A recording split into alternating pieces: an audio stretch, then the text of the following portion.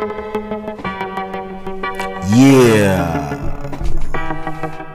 Welcome to Heezy's World.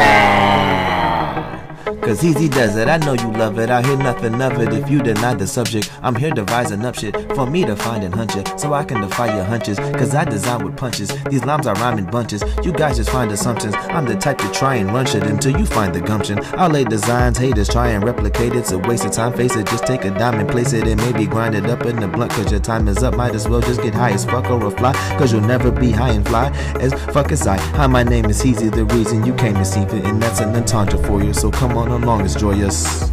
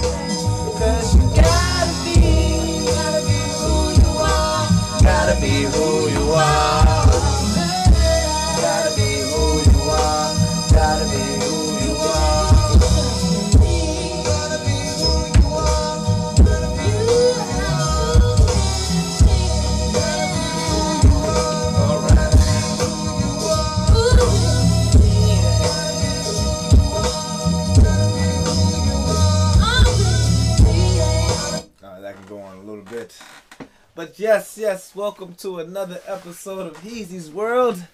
This is episode 126. Thank you all for joining in. What's up, Benito? What's up, Big Chris? What's happening? Oh, that was Backyard. That was Backyard Band. I'm sure they'll be fine with me using their music, right? But yeah, that was Backyard. But yes, welcome everybody. You know, all the social medias out there, Facebook, Instagram, Twitter, YouTube, and the such. Welcome to another episode. This is going to be a quick one because, well, I mean, this is going to be a quick live segment. And, yeah, because I do have another special guest on the show. Not here live with me, but after this drops, I will be dropping the conversation we had. I had a friend of mine come on, a family friend, Chris, who is a former master at arms with the Navy, also a lighting director at Zion Church, and we talked about his background in the military, and yeah, I got a good glimpse in on that. I was very surprised at what I heard, but you guys will check that out. And yeah, I just want to say thank you all for tuning in and such, and it's been really good. It's been really great. Getting a lot of views lately. It's pretty cool. I don't know. But yeah. All I can say is I'm pretty good. I'm in one of those moods today. Like, I don't know. What's this 30-year-old shit's going on? It's like a little while ago. I'm not happy with my choices, by the way, but a little while ago I was hungry and I just didn't know what to eat. It was really driving me crazy. It's like, what is this? What's wrong with me? Why am I turning into a girl? And I don't know. Just was in a mood where I just felt like I ate everything in the world and I needed to try something new.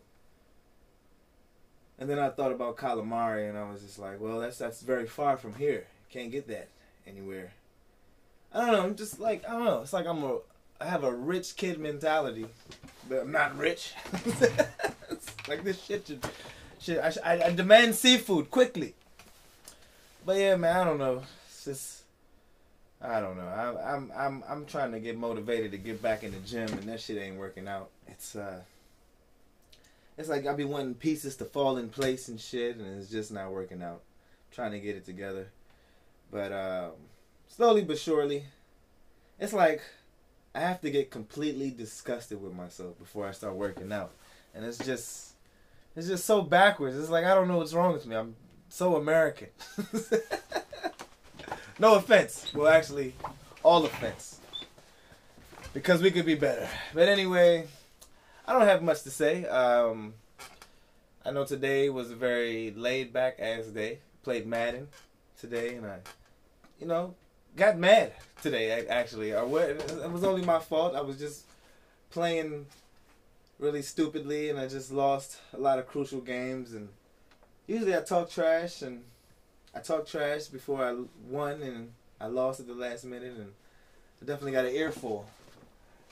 But yeah. What's up, Beta? What's up, y'all? But anyway, alas, I don't know. It's, it could be a lot of what I read in the news, and we're going to get on that. Because, guys, of course, COVID-19 is ravaging our lives, whether it be physically, socially, mentally, rectally, I don't know. Everybody has different problems. But yes, COVID-19. But yeah, it's not rectally, but dick dastardly. I don't even know what that word means. I've heard it somewhere though. But yes, according to Gizmodo.com and other publications, COVID dick, everyone. COVID dick is real. I had to look this up. I had to go to Snopes. I had to go to Snopes, y'all. If I go to Snopes.com to tell you what's true and what's not, according to the internet, it's like if the internet, it's like the Washington Redskins. It's just like if we the way we hired our own investigator. That's what Snopes is, if you ask me. But anyway, COVID dick, guys. Oh my goodness, I could not believe it. And why didn't they tell me this earlier? I would have been got vaccinated. Yes, COVID dick. Let me find the article here. Let me learn to look straight as I talk here, guys. Stay tuned, guys. Sadly, COVID dick is real. This is the name of the article. It seems we can add sexual dysfunction to the long list of unexpected and unpleasant effects of the coronavirus. Thankfully, this doesn't appear to be a common occurrence, and there are some potential remedies that those afflicted can try. Stay tuned for that. So this week, some How to Do It podcast discussed an anonymous letter from a writer who was suffering from what's come to be known as COVID dick. The writer, who identified as a heterosexual man in his 30s, said he had gotten very sick and was hospitalized from COVID-19 last July. After he was discharged, he began experiencing erectile dysfunction. Though his symptoms did improve after seeing a doctor, that the man reportedly was left with a glaring reminder of his ordeal. Describing himself as above average in penis size before COVID-19, he said that his penis had now shrunken about 1.5 inches and that he had become decidedly less than average. Dun dun dun! That's crazy! Guys, oh my god. What? Why would they're talking about getting the flu and getting sick and losing taste and appetite, but dick shrinkage? You tell me that's going around? You can pass that to me? Oh my god, I would fucking like, oh, where are the studies? This is what I'm talking about. Science is slow. I just woke up too, guys. I'm not as but I'm still dumbfounded and flabbergasted by this amazing news. Yeah, it's serious. It's very fucking serious, guys. COVID dick. Now, other than losing penis size, you also, lose a little bit of function. And this couldn't affect ladies as well. Let me keep reading.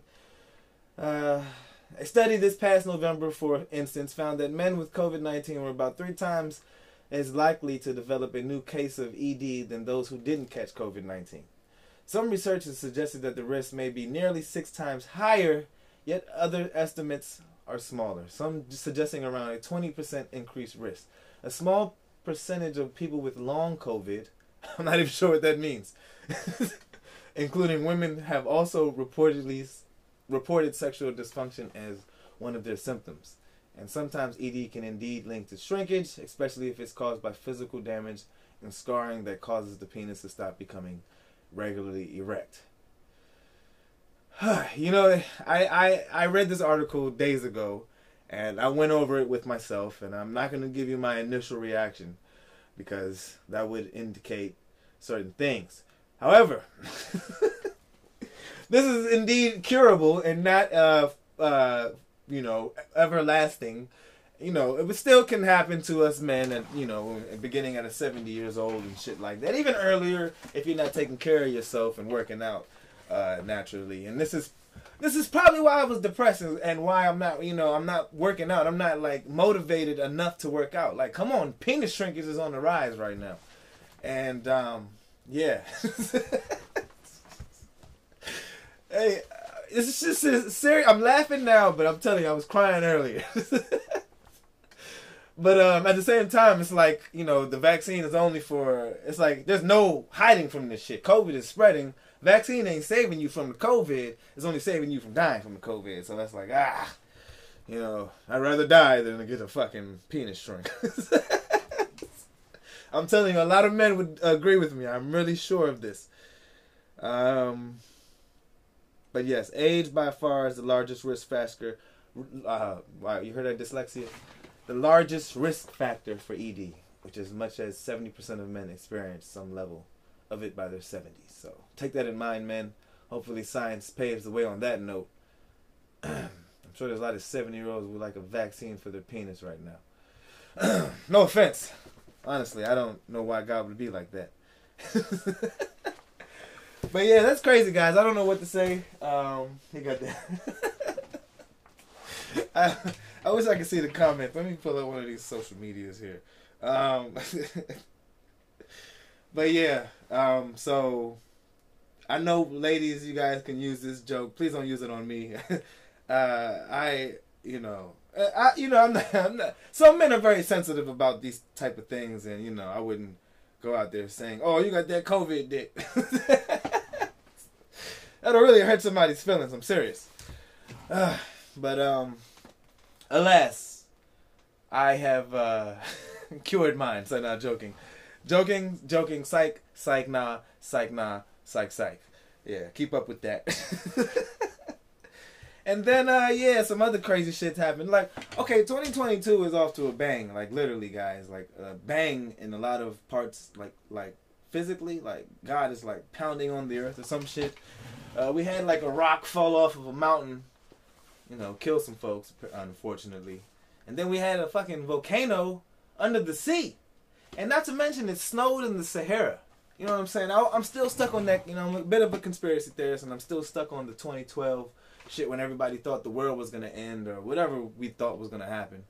But I believe something did happen when you know, some people, there was a theory that the polar, I forgot what we call it, polar ice caps or something, but the world changes around. So it's like, it's going to be cold in some places and hot in some places and, you know, bad weather in a lot of places. I don't know, but something to monitor, and it's kind of happening again. The Sahara Desert shit, like, it snowed. You know, it gets like as hot as 146 degrees out there, and as cold as probably like 23 degrees at night. However, they don't usually have snow last until the day, and that happened over the week. And, you know, that's fucking crazy. And then this fucking volcano under the water, you know, I didn't think that can happen. Luckily, well, we still don't know. There was an island near the Tonga Island or Tonga volcano. I forgot. I didn't really look it up. But, I don't know, y'all. Y'all think it's not, we forget these things. Or I don't know. Maybe I'm just paying attention to these things. Shit always happens, but I don't know. You know, I'm watching out for the weather now, guys. It's crazy. And the weather is kind of funny. Still cold, though. So I still, you know, I'm not a big, you know, we talk about climate change, but I'm not a big global warming fan. I feel like that's not that true. I mean, it's true, but not that fast. Not really coming as fast as they say. But yeah, yeah, crazy. So, yeah. Is my sister still in the chat? Yeah, Benita, can we call you to the top here and ask me what's wrong? My sister's, and Chris, too. The church members, you know, I'm not a big church member. I used to be when I was a kid. And, I'm still go, and, I think church is good for people. Go to church, guys. Go. But anyway, Tulsa, Oklahoma. Come on down here and talk to me real quick. Nah, there was some pastor, though. I don't know if you heard, but he, spit on somebody's face. A wipe spit on somebody's face. Okay, let me read it. Tulsa pastor is stirring controversy after we're seen wiping spit on a man's verse. I'm sorry, you guys didn't know I was dyslexic.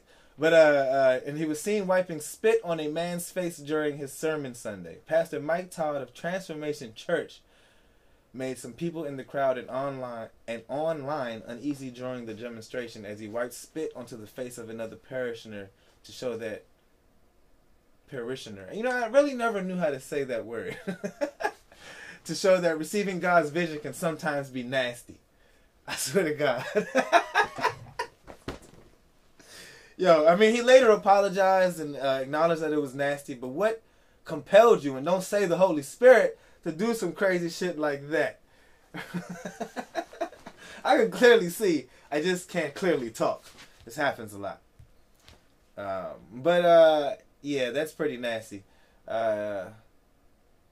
He posted to social media acknowledging it was disgusting when he wiped spit on another's face to illustrate a point during a sermon. That was gross. I want to validate everybody's feelings. He said apologizing and encouraged people to watch the full message. I'm not watching that shit. That was a distraction to what I was really trying to do. You're nasty. It's crazy. I don't know what the hell. But the pastor wiped spit on my face. Did y'all see that video of that dude who came up to somebody who was sitting down and slapped him? He was in a church. He just came up and slapped him. And I was just like, yo, you don't... I thought he should have knocked the dude out cold, but the dude got up, and I was just like, wow. But a lot of shit is happening in church. This is also 2022's related things. And, got in the dude's mouth. Oh, Lord. Yes, I would backhand the reverend and pray for forgiveness. But I would not pray for forgiveness. I would be like, God knows my heart. God knows my heart. And God knows you was foul. Kapow! But that is crazy, yo. I could not believe it. Wild, Wild West over here. And,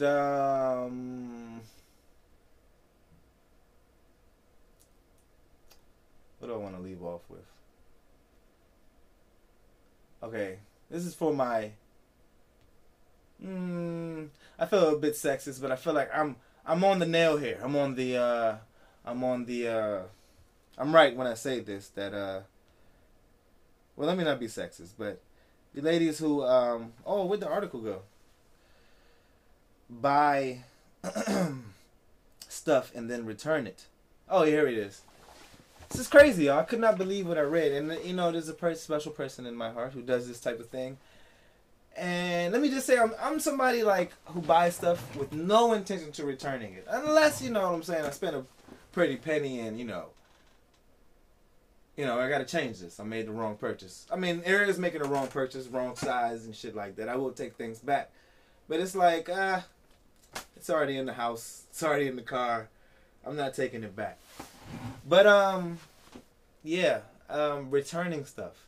In the online world, the Amazoning of us all, I like to shop too. I ain't gonna lie. Amazon does intrigue my interest. I like just scrolling and be like, oh, save to cart. But rarely do I ever press pay, except on holidays. But yes, more than $500 billion. That's the sentence. Sorry, let me read better here. More than $500 billion. That's estimated. That's the estimated value of all the stuff that U.S. shoppers bought last year, only to return it. More than the economy of Israel or Austria. That's a direct link from returns to the eye-popping scale of U.S. shopping overall in 2021. U.S. shoppers likely spent a record $4.4 trillion. Now, I don't know, I know a little bit of math, but that's not good. If you're making only 3/4 of the money, okay, whatever. They're making $3 trillion. Okay, fuck it. But okay, let me read down here because I'm not trying to read all this bullshit. Okay, where does it all go? Take the blanket I bought on holiday sale. This is the writer talking here. Only to discover it's just too small for my new couch, so I sent it back. See, that's something I wouldn't send back. A blanket, come on. It can go on a smaller chair. It can be a throw. You know what I'm saying? You can have it in your car. You can lay on it. You can sit on it. Stop playing. Keep it. Fucking wasters out here, man.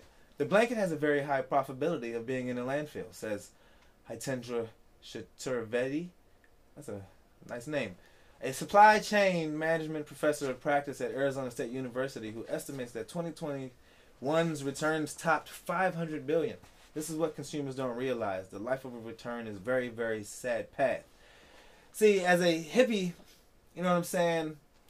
You know what I'm saying? I come from the dirt, you know what I'm saying? And it's like I'm raw material, you know what I'm saying? So it's like this goes against my creed because I don't care about materials, but you know, we are raw material. We're good material, so we shouldn't waste things, waste ourselves. So I push that forward to say we shouldn't waste materials. So when we buy things and we don't, and it's, I guess it's not our fault. We don't want the shit, but a lot of us. Well, this is something that I've learned. This is really what I've learned. We buy things, we use it, and then we send it back.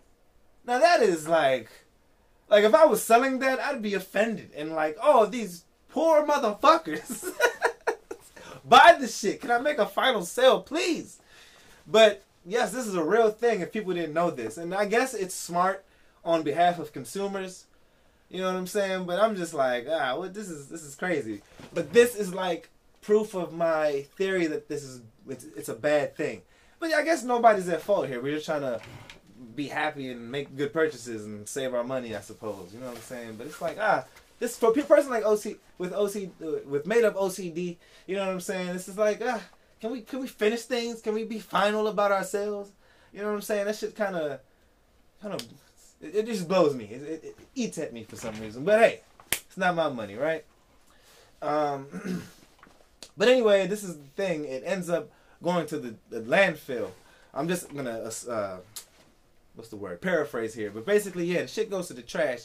Now, it's aware. People are aware of this now. Consumers or the people who sell the shit.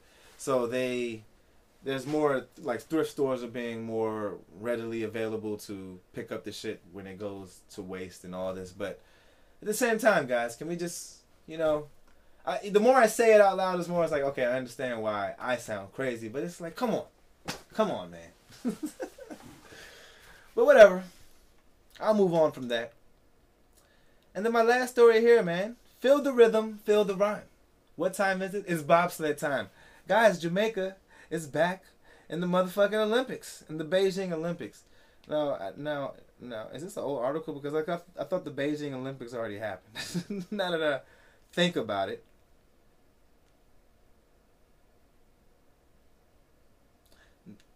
Let me read this article for you guys. Let me try to do a Jamaican accent. By Scott Stump. Nearly 30 years after Cool Runnings became a feel-good hit movie in time for a reboot, the Jamaican four-man bobsled team is back in the Winter Olympics for the first time in decades after qualifying for a spot in next month's competition in Beijing. It marks the first time the four-man Jamaican team has earned a berth in the Winter Olympics since the 1998 Games in Nagano. The famous origin story in their journey from the small island nation to their first Winter Olympics in Calgary in 1988 was the subject of the 1993 movie Cool Runnings. Yes, man. Oh. Oh, man. How's my Jamaican accent doing, guys? I'm Caribbean, so I can do this. Yes. Team Jamaica is back. Okay, they also made history.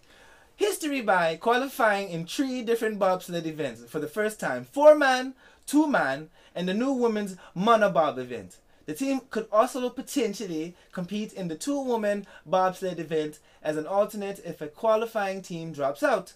The 4-man roster for Jamaica has not been announced yet, but the sled is expected to be piloted by Sean. Yo, I thought Sorry, I'm laughing at the name. I shouldn't. But the sled is expected to be piloted by Sean Wayne Steffens, who has competed with push athletes Matthew. I'm not saying all these names, but hey, yo, Jamaica's back, and I have a reason to watch the Winter Olympics, because I don't watch the Winter Olympics, but it's cool, man. It's a nice story. I love that movie. I actually did not realize that the shit was real. I thought that shit was just like a made up thing, but you know, I was a kid. Come on, I was 7, 6. But that was pretty. That's pretty cool. That's all I got. I'm gonna note that my accent really tripped y'all out, because I might start using that more. Because I thought I did pretty well, if you ask me. Don't you know now? Oh yes, but that's all, guys. I don't know if I missed anything, but if you can talk about it real quick in the comments, I'll chat about it real quick. But essentially, guys, yes, that's the end of this live segment. Please check out the rest of the episode. I'm gonna post it on all the streaming platforms. You can't name one that doesn't have Heezy's World on it. Let me tell you, I was googling Roheezy, and I was like, oh, there's other fucking Roheezys ahead of me on Google. Now, if you put Heezy in there, I'll pop up. Or Heezy's World for sure, I'll pop up. But a lot of Roheezys out there not doing more than me ahead of me. So I'm going to need Google to get the algorithms to fucking together. But anyway, I love you all, and I hope you love each other. And I'll see you on Sunday. Remember, I'm doing live shows now on Wednesday nights and Sunday mornings. Sunday 11:30, and Wednesday's 9:30 as well. But yes, you know, feel the rhythm, feel the rhyme. What time is it? It's time to end the show, guys. See you later. Yes, check out my special guest. Yeah, I haven't made a title yet. I'm trying to think of something crazy and smooth, but I don't know. But anyway, see you guys later. I love you, and yeah, good night. All right, welcome back to another episode of Heezy's World. This is episode 126. Good Lord, 126. Yes, yes, sir. I got another special guest on here, my good friend Chris. What's up, everybody? Yeah, family friend, husband, father, lighting specialist, lighting director with Zion Church, and I had to look on your Facebook. A former master at arms with the Navy. Police, better known as a police officer. Another word for that's all it is. Oh, okay. It's the military's version of, or the Navy's version of a police officer. Same thing. Oh, okay. So yeah, so me and Chris pretty much talk about. Most we talk about is like, well, now Washington football shit. Pretty much, we just chop it up and shit. We used to. You've definitely been to a lot of my parties. So you can definitely attest to how crazy it can get. Well, considering that your sister is how I met my wife, so yeah, I've been part of your family for a very long time. Yep. With being married to another one of my sister's friends. That's what's up. Yeah. I think that's very cool too. I like how we keep it all in the family. We just keep it all in the family. Yeah, man. makes the transition so easy. Makes it so easy for sure. And how are you doing, matter of fact? You know, I'm doing good. You know, it's COVID has me basically still working from home for the last 2 years. True. So, like anybody else, I think I've been to my job 3 times in the last 3 years. Twice to get a new computer, and once to get a new ID card. You know, and right after the pandemic started, I had to go get some stuff out of my office. But other than that, I work from home. I always find it interesting because it's like when I hear people who work from home, it's like, I guess when it's new to people, like, oh yeah, I love working from home. But now I'm hearing like a tone where it's like, I'm kind of over this. Well, I mean, working for NIH and working for the government, I've always had one telework day a week. Mm-hmm. So it's not something that's foreign to me. But the schedule, it's a mundane schedule if you don't have a lot of work to do. It's just basically, I call my computer a leash now. It's just more of a leash than it is anything. It's just to make sure I'm there, that I'm checking to make sure that I'm doing my work, and that's about it. So what I say is, it's old, but do I miss the drive or the commute? Nah. Hey man, I think it's good. If I can do my work in my boxers and nobody can say nothing and see me on video, we're good, you know. That's what's up. Did you ever have to, did you ever have a meeting and you pulled the tie in the shirt with the boxers? No, actually that's funny. I haven't. Basically, NIH, if you don't need to be on camera, you don't have to be on camera unless somebody really wants you to. And then I had working for Zion. Mm-hmm. We're a casual church, so there's no shirt and tie, so I can basically be in boxers as long as I got a t-shirt on and look decent up here. No, ain't nobody really gonna say anything. But I mean, I wear shorts. I don't really do the boxers. I thought about it. Don't get me wrong, I thought about it, but I'm afraid I might get up and move, and somebody be like, "Dude, are you in boxers?" I don't need that. Don't need that fame in my life. Right. I mean, I would love to work from home, though, man. I don't know, but it's whatever. Yeah, I feel like it's the future, but we'll see. Yeah. So yeah, I was gonna focus more on the military life, but let's talk about the lighting director's side of you, because you've been dealing with a lot of stars lately, as far as I understand. Like, I've seen you with the Isley Brothers. Last year I did the Isley Brothers, Peebo Bryson for all the old anybody that's older. I got a parent that know Peebo Bryson, Brian McKnight, and I did Belladonna. And that's my second time doing Belladonna. And then I'm primarily known for doing the gospel world. So a lot of the stars that I do are a lot of gospel. Ty Tribbett, Fred Hammond, Kurt Franklin. I did Kurt Franklin and Ty Tribbett last year. That's what's up. At my church, along with some other people. So lighting is my passion. My 9 to 5 with the government is a job. It's a check, as I say. But my passion is really lighting. And computer graphics, because a lot of what I do has computer graphic elements to it as well as lighting. So that's my passion. That's what gets me up in the morning. And seeing them checks when they come in, it really makes me say, okay, yeah, I'm going to go to work today. I really want to work today. What made you want to get into that? That's a funny story. At Zion, was the drummer for a few years. I was getting burnt out. They wanted to go in a different direction, and it all happened literally at the same time, which was perfect for me.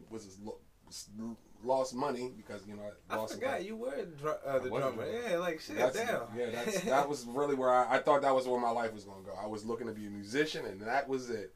But in 2014, as a matter of fact, right before Sarah and I got married, we had already been engaged. We were engaged like 6 or 7 months, and I just said, I'm done. I don't want to drum anymore. I lost the passion. And they wanted to go with a new group of musicians and a new sound, so I was on board.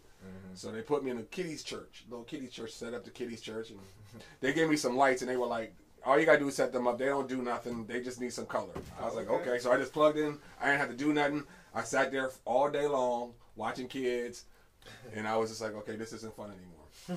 And then somehow one of the girls who worked in the sanctuary called me up, and they were like, yeah, we don't have somebody to do the sanctuary lights today. Can you come over? Okay. And literally they were like, we don't know how to work this, but we know this does this, this does this, and this does that. And basically I did the service. No lights went out. People could see. Everything was good. And then I went home and watched YouTube videos for like 6 months. That's all I did. It was like, how do you do this? Oh, wow. And then my lighting godfather, as I call him, is Raheem Devant, and Lauren Hill's lighting director. And he named Keith Bernard, and he was like, started just giving me jobs. He started giving me this job and then this job and this job. And I was just like, wow. And then from 2016, 2007, I actually would say 2017 to now, I'm working my butt off and love it. So that's what's up, man. I especially like the fact that you can have one passion, drop it, and pick up another. That's good. It's like I never thought I was gonna be a lighter. That was a lighting designer. That was never in my cards. I was like, oh, I'm gonna be a musician. It shows you that's something big for me. And I kind of know this now that I'm getting older. But it's more like when you put your hands on different stuff. Like you never know what you'll fall in love with sometimes. So that's an important key right there for me and for everybody else who's listening. But yeah, that's what's up, man. Yeah. So if anybody, I don't know, would you have services like that? What you mean? Like you're doing stuff on the side like that. Would you ever have your own business like that, or is it established? Or? I technically do. The only difference is I don't have gear. If a church or a facility has their own gear, which majority of the places that I go to have their own stuff, and then I just go in and just use their gear and do the shows or whatever. Okay. But I also do consulting work too, so it's not all just like pushing buttons, making shows. I also set up a few churches. I've done a few churches and businesses where they want lighting for whatever, especially churches, they want lighting for their church. So I go in, figure out what they want, see if they already have stuff, and how we can add to it, because I'm a person, I don't try to break your bank if I don't have to. So I try to see what they have, They have some stuff. I'll try to add to it. If they don't have anything, then we start from the ground up. But you always trying to look at, it's just anything about business. You look at, what their budget is, and then you try to fit what you can in their budget. True. Some people have big budgets. Some people have small budgets. A church I'm doing now has a big budget. So I can give them a little bit more and do a little bit more than I have done in the past for some other churches whose budgets aren't just as big. So it all depends. It all depends. But yeah, if you go on my Facebook page, hit me up. I actually have a Facebook page for my lighting called Ace Lighting. Ace Lighting? Yeah. If you go on Ace Lighting. ACE? ACE. This is named after my kids. Avery, Christian, and Elizabeth. Those are three of my kids. So that's what's I up. named it after them. That's what's up. Right. Okay. Yeah, check them out. So yes, so military. Explain this to me. So I'm more focused on this because this is something like, my brother was in the military. I have my thoughts on it, but it's like, I was about to say immature, but just I have like opinionated thoughts, nothing based off knowledge or information, but it's like for people that want to get in or I guess maybe to answer some questions on how it maybe treats you or what it's like or whatever. So could you quickly kind of explain the different branches? So there are technically 5 branches, but we really consider it's weird because 4 fall under the Department of Defense and 1 falls under the Department of Transportation. I'll get to that in a second. Oh, wow. 4 branches are Army, Navy, Marines, Air Force. Okay. However, Army, Air Force are separated, meaning that they have their own. If you ever hear people say the Secretary of the Army, they have a Secretary of Defense, there's a Secretary of the Army, there's a Secretary of the Air Force. But then there's a Secretary of the Navy who covers both the Navy and the Marine Corps. The Navy is basically, the Marines are our little brothers. They hate us to say that, but that's basically how it works. The Marines fall under the Navy. So anything, if you look at when it comes to their big boss, the Department of the Navy is their big boss. So they are a separate branch, but they fall underneath the Navy. And then the last one is the Coast Guard, which actually falls under the Department of Transportation. They're not even a military branch. They're a Department of Transportation, even though they are the military, but who they answer to is the Department of Transportation. Okay. I did not know that. Okay. Yeah, that's a little known. A lot of people don't know that about the branches, that the Coast Guard is technically not a military branch under the Department of Defense. It falls under the, because of what they do. So because it was funny, I was just thinking about this today. I thought the Marines and the Navy were together, and then somebody was like, nah, there's 2 different branches. They are 2 different branches. They are technically, we have 4 branches and they are one of the 4. But how it looks when it comes to their structure, they fall under the Department of the Navy. Okay. So how did you get involved? I didn't want to go to college. In 1995, when I graduated, I was done with school. I was like, fuck school. I don't want to do no more school. So it was more like you were... And plus my parents were like, my parents never made me feel like, oh, college was something for me. Like, they made me feel like, yeah, you might want to look at a different avenue, a different lane, because I'm not sure that this is the perfect lane for you. They didn't say it like that, but I caught hints, and I was just like, okay, y'all not going to pay for college. I ain't smart enough to get these kind of scholarships and grants.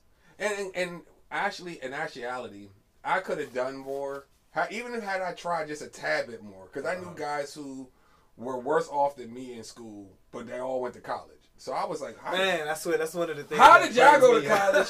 Y'all were, and still today, right? And I'm like, but I don't. So I think for me, I just got late. By 11th grade, I got lazy. I mean, because 11th grade, I had made up my mind. I was already sold on the fact, by 11th grade, you generally know if you're gonna go to college or whatever you're gonna do. And I was just like, yeah. So basically, I got lazy and just did everything not to go to school and just prep to go into college or go into the military. Well, you didn't choose a lazy choice. No, didn't choose a lazy choice, of course, but yeah. So, what made you choose the Navy? Honestly, I had an uncle who passed away, who died in 1985. Yeah, 85 or 86. He was the baby of all my father's siblings. He was the baby of the siblings. So he and I were closer in age. I would think there's like less than 15, like 15-year gap between he and I when he was alive.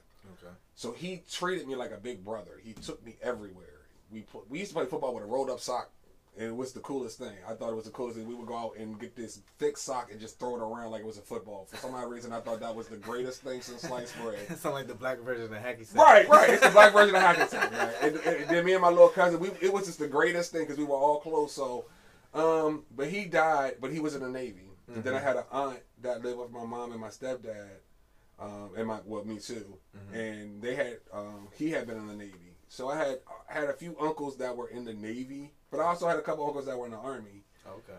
But my mom kind of got involved when I wanted to go into them. I honestly wanted to go in the Marines, but my mom was like, "Heck no, nah, nigga, no, no." Can I ask why? Because I heard.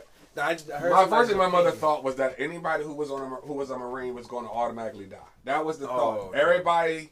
Everybody when I grew up thought that if you were a Marine, you were going to be the front line. We went to war, you were the first ones on the front line. So my mom was like, you ain't 18 yet, so I still got to sign this paperwork, which was true because I went into delayed entry. So I went in, signed at 17, but I couldn't go in until 18. Oh, wow. But my mother had to sign for me. So anything I did, I had to have my mother had to be the approver of it. And if she was like, there's no Marines, and you could probably scratch the Army. So basically I was left with basically the Marine or the Air Force or the Navy.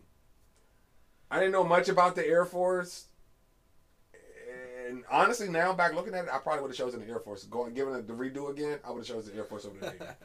They have nicer bases. And for those in radio world and who's hearing this, I know this is wrong, but I'm gonna say it anyway. The Air Force got some of the prettiest girls in the world. Good God Almighty! That's what's man. Air Force, okay. When I went to Guam and I had to go on the Air Force base, I was mad. I was like, first I'm married, and there are a lot of There are about 50 yards to the one that we got on our base. That's how bad it was. It was. So when did you go in? September 25th, 1995 is the day I joined. That was my first day of boot camp.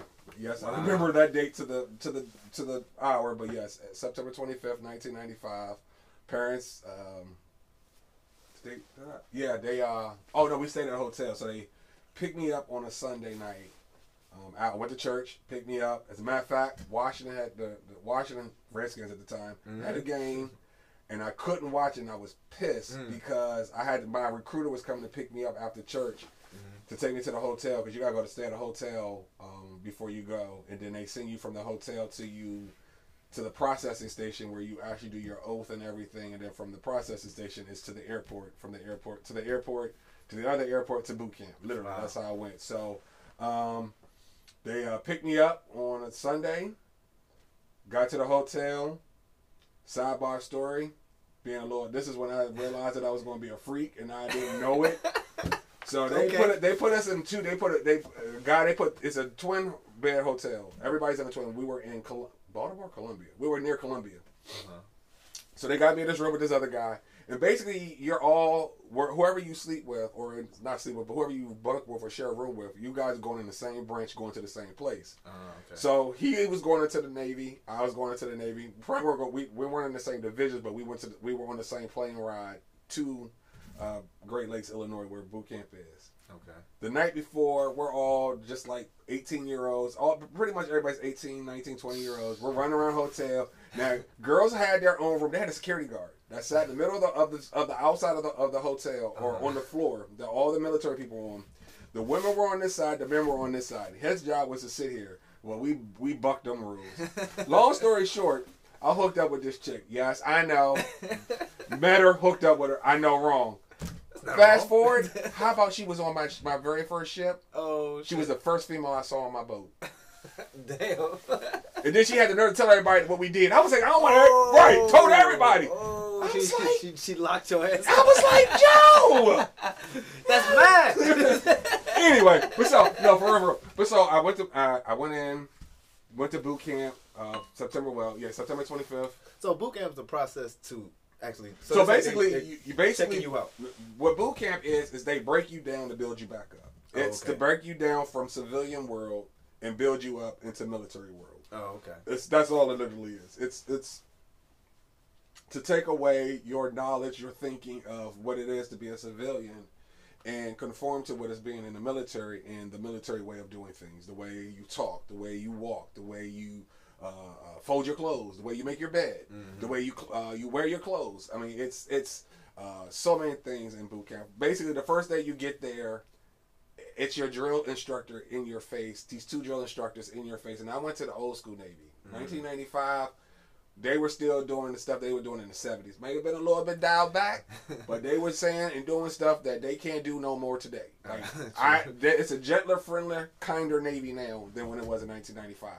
95, all I remember is we got to boot camp at I got off the plane from O'Hare Airport, drove to Great Lakes, got to Great Lakes at 7:30 at night. What was going through your mind as all this is happening? When I first got off, I didn't know what to think.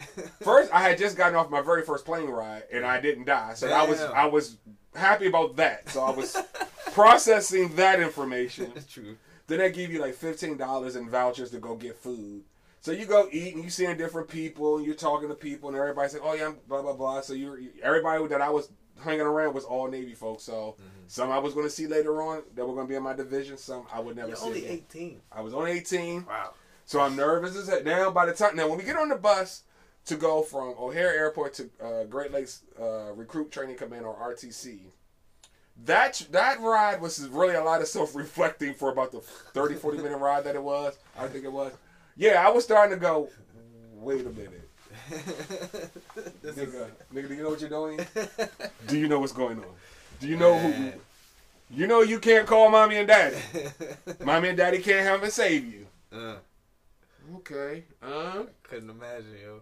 Not at 18 either. So I'm good. So the ride, I've self-reflected. I'm like, okay, you know what? I'm good. I'm not gonna stress. Let's go.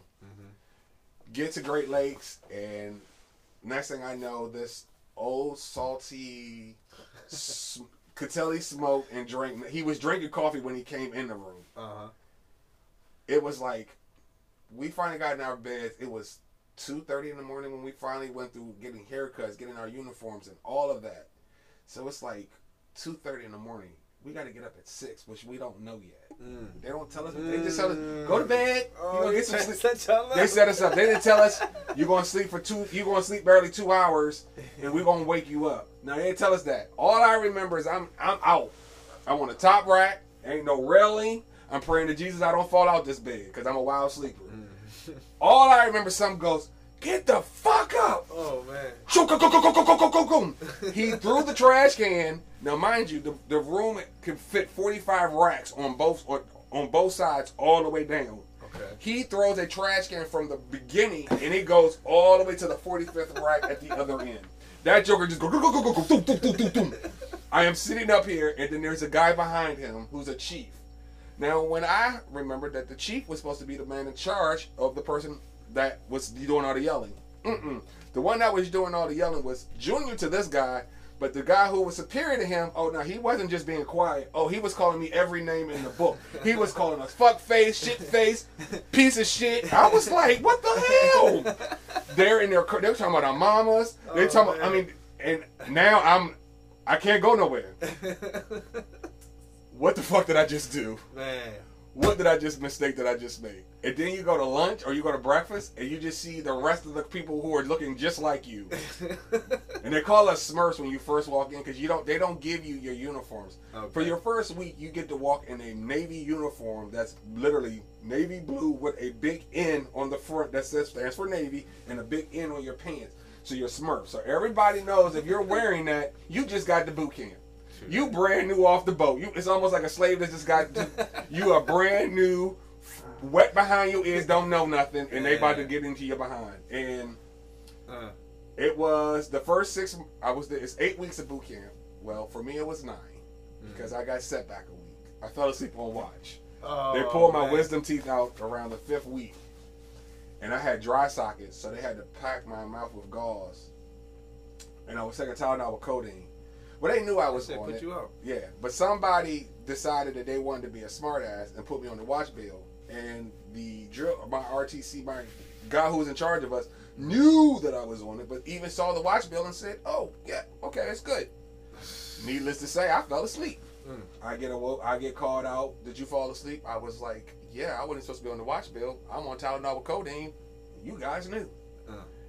Oh yeah, we did though, but you fucked up. So they basically still put it on me and sent me back a week. Damn, man, I mean, shit, that's fucked up. I was like, wow. So I had to go back to another division. Then I go into a division with a chief that was a black guy who was an ass. His face, just when you looked at him, just said asshole. His face, he didn't have to say a word. He just looked pissed off at the world. Like, he could not figure out a way to make his face smile. There was no way to make him. He was an asshole from the day I walked in the room. Damn. And I was like, I got 3 more weeks of this shit with this asshole. And he was an asshole till the day we left. The day we left, we had already graduated. When you graduate, there's a rule. When you graduate, we're not going to make you what they call beating you, which is doing a bunch of calisthenic push-ups, sit-ups, jumping jacks, 8-count body, but that's called beating.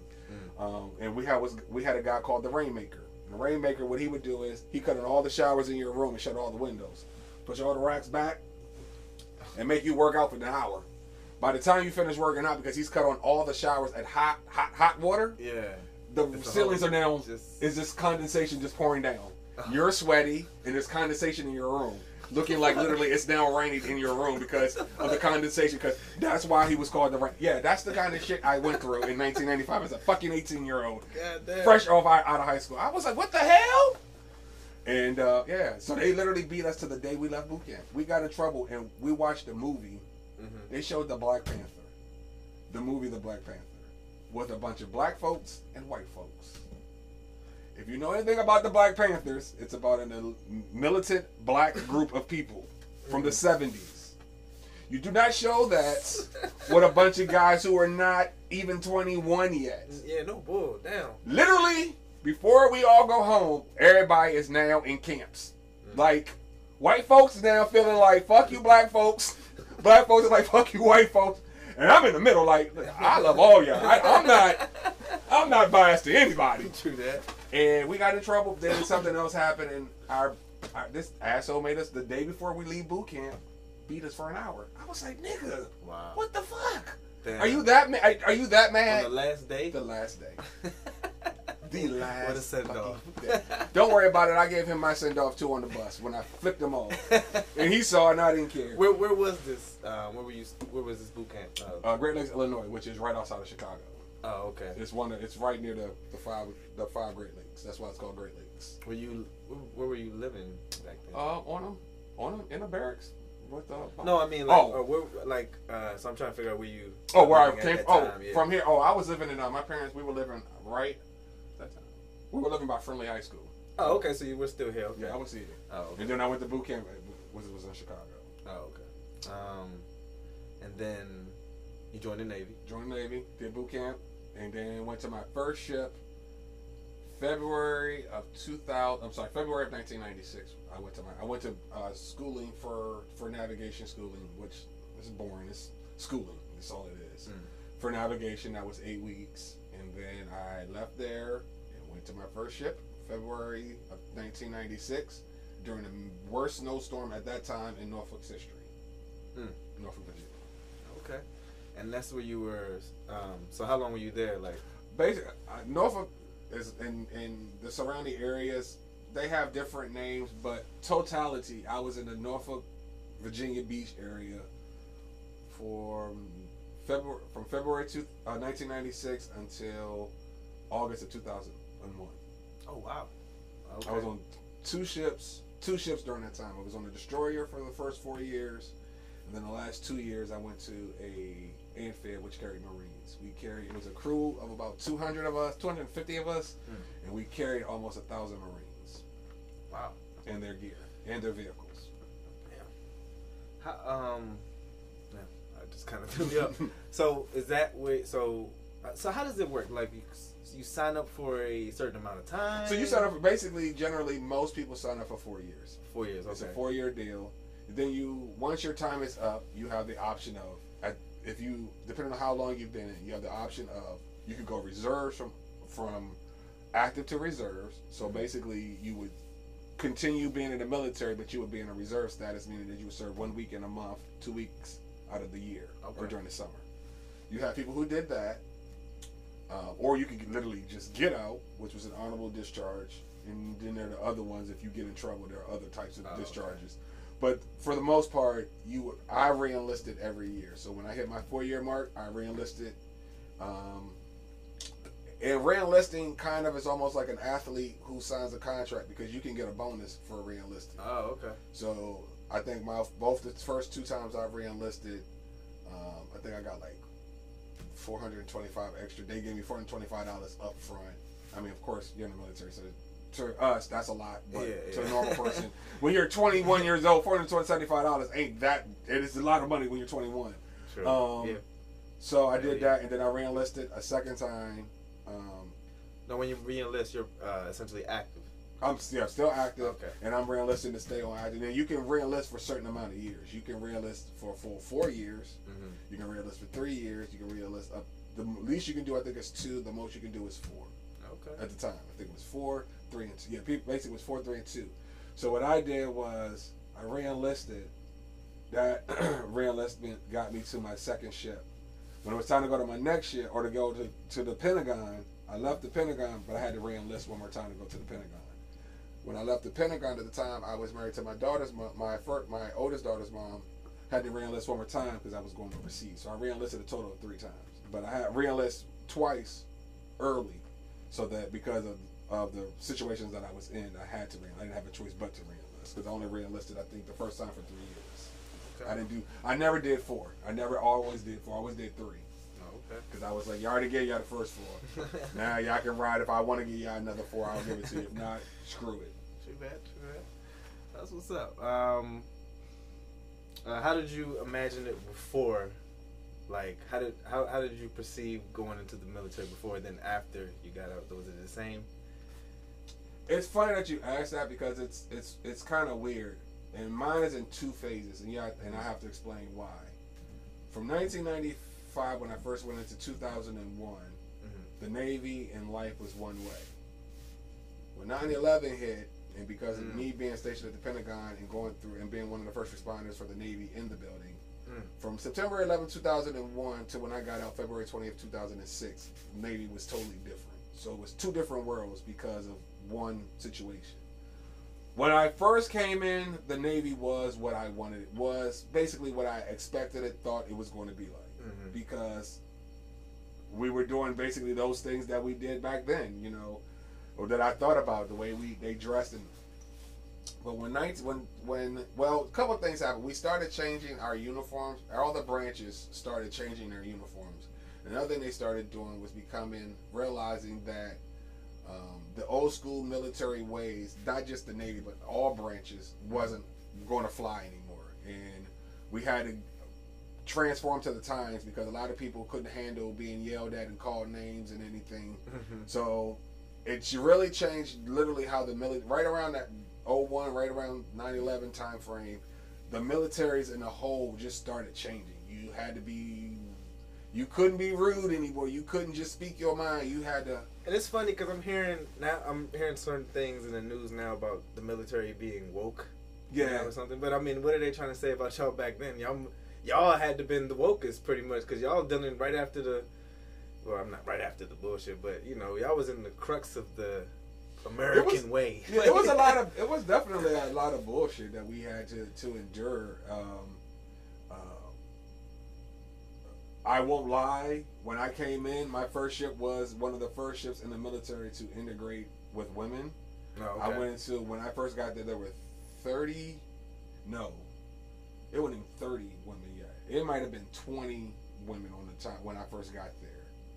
When I left the boat, there was damn near, and we had a crew of 300 and some change. Almost half, what's that? 120 of that was women. It went because we went and we had to give up. As a matter of fact, I know that for a fact because we gave up berthing compartments because now we had too many females. They were taking berthings from males, our male spaces, and giving them to female spaces, and moving the males to different and combining males in certain compartments because we didn't have any more room. We had to give up our room to women. So, yeah, my last deployment on my first ship, we were dang near at 100 women, and that was a weird time in itself. That's when we have a line that said underway shift colors. That's when you change the flags on the boat from the front of the boat to the center mast. But when you had women on the boat, it was underway shift couples. because as soon as that boat, we went on a 6-month deployment, people forgot they were married, and it was it was crazy, man. You'd be like, wait a minute, you're married. Bro, I mean, it's a tight ship. I mean, literally. Oh. And like, we ain't talking about just enlisted. We ain't talking about the little enlisted. We talking about officers doing out there doing dirt. I mean, it was the military back then what we were doing is what I thought. I felt good. I felt like this is it. This is, even though people are doing a lot of dirt, and I'm not down for it. But it was funny. When I went to when I did all my ships, I was a certain way, and I had a female friend that was on my first boat who we were friends up until I got out, and she always looked at me as a goody two shoe. And then when I left and went to when I went to the Pentagon, oh yeah, I stopped being good. I just started. I was just like, oh, military men are supposed to be hoes. I'm signing up for that job. And then when after unleash 01 is when I would say September 11th was my change. I'll say beginning of 01 was my change. That's when I started going, okay. I was 21 at the time. Actually, I was 20. 01, I was 24. I was starting to be free, but at the same time, I was starting to realize that there was a shift, and I just went with the shift. And the shift got me in a lot of trouble. The shift personally. as far as what? Shift as far as just how everything was. Adult life, the military life, everything was starting to change right around 01. When I came back from a deployment in August of 01, it was like literally, it was just like everything smelled differently. It was just like, it was a whole, like the military, the way I thought it was what it was on the ship. When I went to shore duty, which is when you're no longer on the ship, it's a different world. I'm wondering, like, I'm focusing on the hose. I mean, you know, it's so funny because I be thinking about, I mean, not currently, but I've thought about it, and it's like, the hoes die around 24, 25, so, you know, you kind of wake up at that age, I suppose. Yeah, I mean, but I mean, what was bad for me, though, was my waking up was the worst, was the bad waking up, because that's when I just started, from about 01, I joined Zion and I got out the military February 20th, 2006. Them first 5, well, nah, I would say no. I say 2009. I had a good 8 years even after I got out in 2006 because I got out in 06. So I had 5 years in the military, 3 years of after being in the military. Well, yeah, life, I was still riding that same high from 01, and then finally in 08 I had to go, okay, buddy. You're not longer in the military no more, buddy. But yeah, my brain cell stayed in that mindset. It was just the military. It was fun. It was a different fun. It was just, I don't know. It was. What are some of the funnest stories you had, or like fun as far as fun, actual fun, and then hilarious? I don't know. Oh, fun. I think my funnest story was the very first time on my very first ship, the USS Stump, DD-978, that's now sitting in the middle of the ocean. They sunk it. A lot of ships get sunk when they are decommissioned, they sink them. Really? Yeah. So if you look up ships, if you can look up a ship, it'll tell you the actual latitude and longitude of where the ship was sunk. And what's the reason for that? Because they basically make man-made reefs out of them. They use the ships to make man-made reefs. That's really... They don't have any place to make them, so they can either make scrap metal out of them. So if you use razors, some ships, your razors may be made out of a ship. Okay. But for the most part, they either put them in Philadelphia. They have a shipyard of a lot of. If you go past the shipyard in Philadelphia, you'll see a bunch of ships that are out there that are old ships. I'm talking about ships from the 50s, 60s, and 70s. Oh wow. They sit them out there, mothball them, and they're basically never going to get used again. But they just keep them out there. Some of them, they scrap them and use scrap metal of them, and then some of them, they just sink them and make man-made reefs out of them. Or some they sell to foreign countries. So it's a whole bunch of different rules and reason why they do recycling, I suppose. Yes. But the funniest story was my first time overseas on a boat. Even though Puerto Rico technically is the United States, but it was my first time outside of the continental United States. I was now in Puerto Rico. And that's when I realized that what I had envisioned for the Navy and what the Navy was were two different worlds. Because people on the Navy drank. I mean, people drink. Like, I knew the Navy folks drank. Nah, buddy. Bama's drink. Like, they get drink. They drink to drink. Not to get drunk. They drink to drink. Like, dude.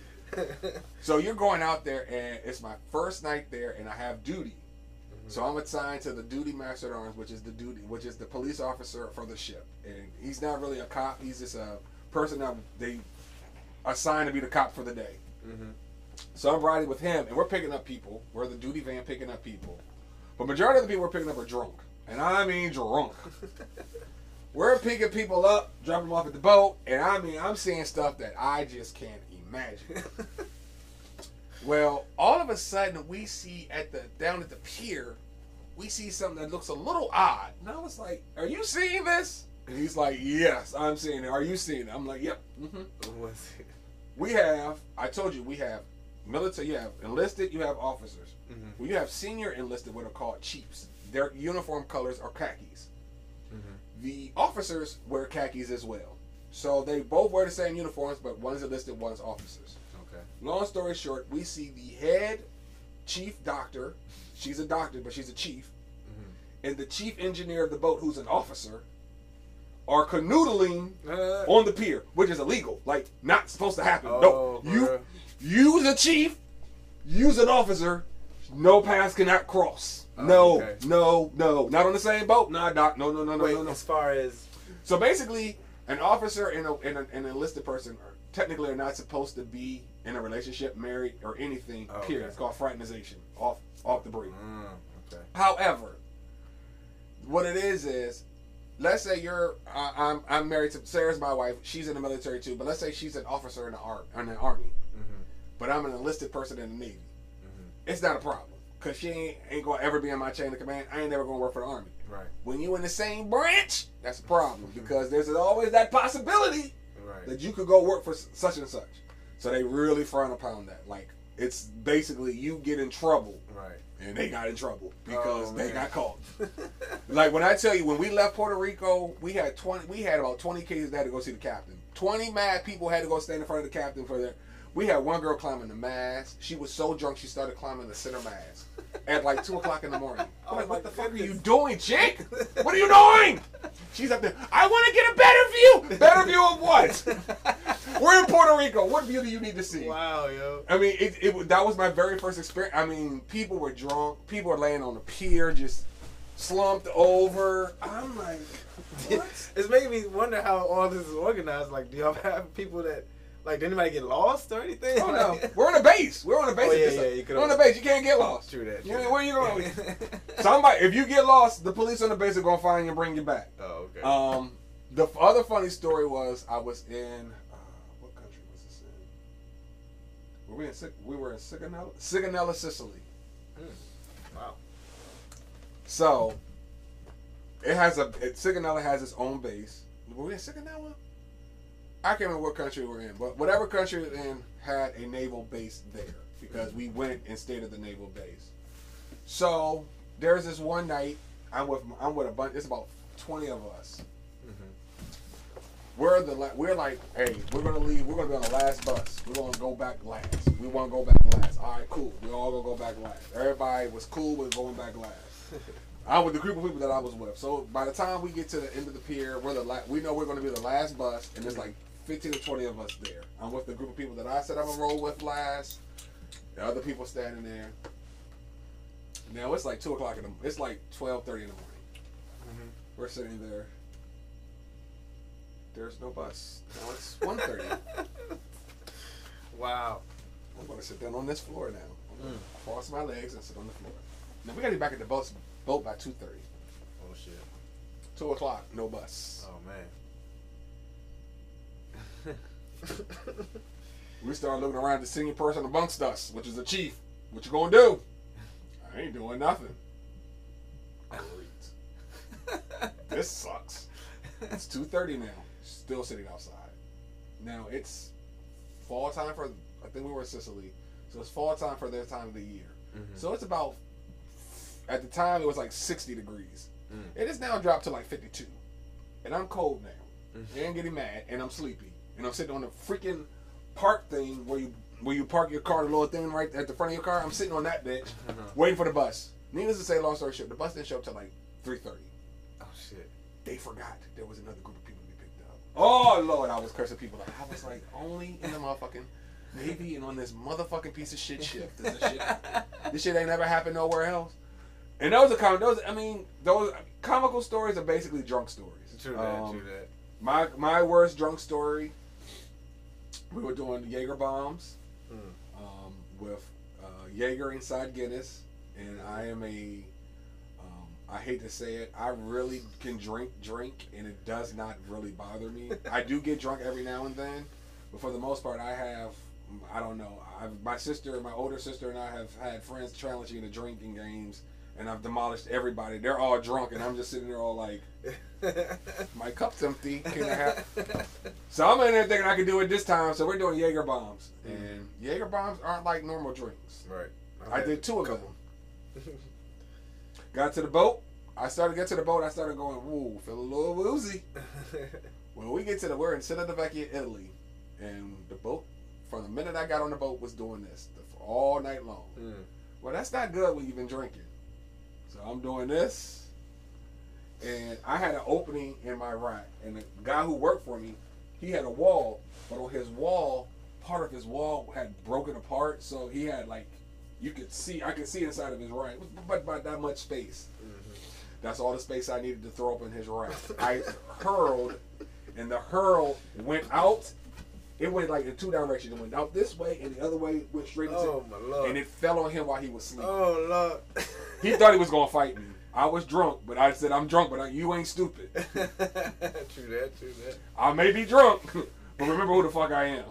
I'm still your fucking boss, motherfucker. He chilled out. He was mad, but he realized what was going on. But that was the first time I ever threw up. I've only thrown up twice in my life. That was the first time. And the other time was after the military. But my fun times, I could go on about the port visits. Where have you visited? In more than 10 countries? Almost 36. Damn. 30, almost 30. I think that's the last count. 36, 37. What's your favorite? Favorite would be Greece. Okay. Only one reason. I've been to Greece, 2 different parts of Greece. I went to Kos and Crete.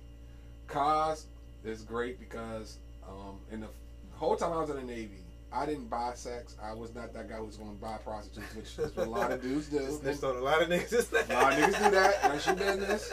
I went with dudes. I ain't gonna lie. I did go. I've been to the places. Some say the uniform is your yeah, but you look at some of them girls and you just like, yeah, you're pretty, but how many other guys? No, I just can't. I just couldn't do it. I'm just not for that. But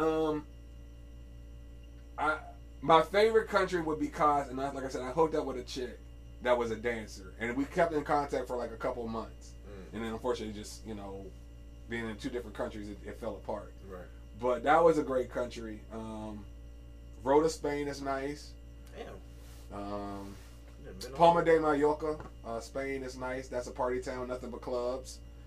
That's when I first learned about 2-for-1 specials. Because them jokers believe in giving you 2 for 1, and they give you whatever you want, and it's cheap and it's strong as crap. What name? Say that place again. I've never heard of it. Palma de Mallorca. Palma de Mallorca. Okay. That's the first time I ever went. Because in Europe, Spain is in Europe. Europeans are different than us Americans. They're a little bit more freer. They're a little bit more expressive with their bodies, meaning that they don't have a problem walking around butt naked. True. And there we go. I got a funny. I'm gonna give you this story. I'm gonna first set this story up to tell you the next story. All right. So go to Palma. I'm walking around. It's the first time I've been able to, and the first time I go to a beach, and it's a nude beach, and it's like, but it's not it's like a nude beach. No, all the beaches are like that. Women are just sitting there sunbathing, butt naked, and I'm like, wow. And they tell you, you're gonna see women naked. Calm down. And I'm like, no, dude, like. I'm seeing everything. Like, I'm not, like, wow.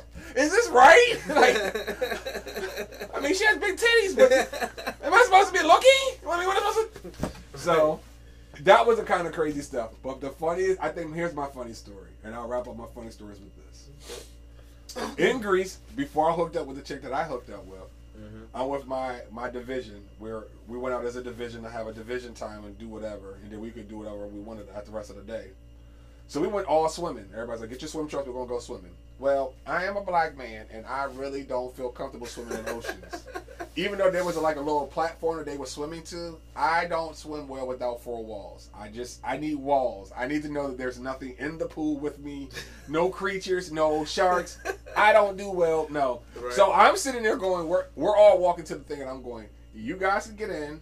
I myself, I'm going to stand on this beach and watch y'all from right here. I'll put my feet in the water, but I'm not swimming out to that reef. And I can swim. I'm not swimming out there. No, it's not happening. Cool, Chris, no problem. Interesting. So we're walking, we're talking, and we're joking. Back then I was a Newport smoker, so we're in there smoking cigarettes and laughing, ha ha. I said, man, damn us, do y'all see this? They're like, what? Oh!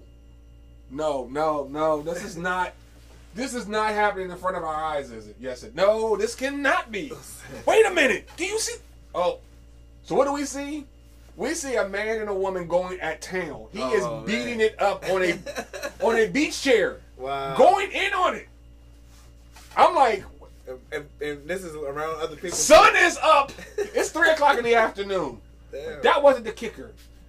The guy and the girl next to him were in there joining in, feeling on each other, feeling on them. I'm like, wait a minute. Wait, what? What is? I'd have been like, I love Europe. Europe, like, yeah. Those are just some of the small things that you would see overseas that you don't see in the U.S. Yeah. That you're just like, you're tripped out by it. You think it's cool, but it's weird. You don't know what to do because you're not used to that. That's not our culture. Their culture is totally different. And when you get over there, well, I wonder because they make it illegal here, I guess, right?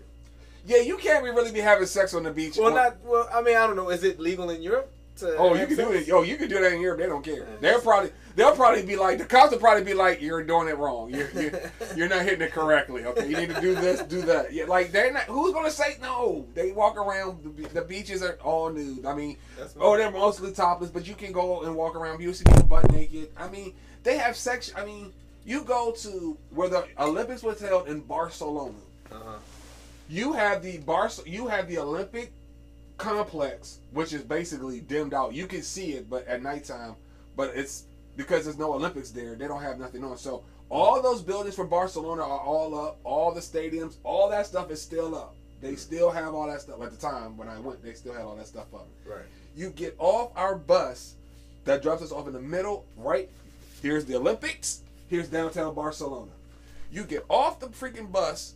You walk less than 500 feet in the center of the street is a sidewalk area. It's like you got cars that go up and down this way, and in the middle is sidewalk. Dead in the middle is a sex booth, a little peep show.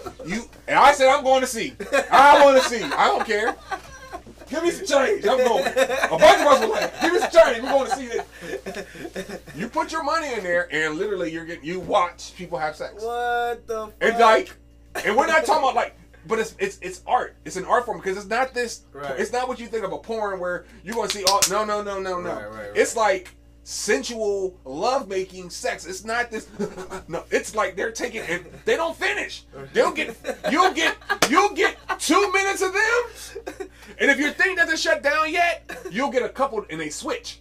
So another set of couples come out.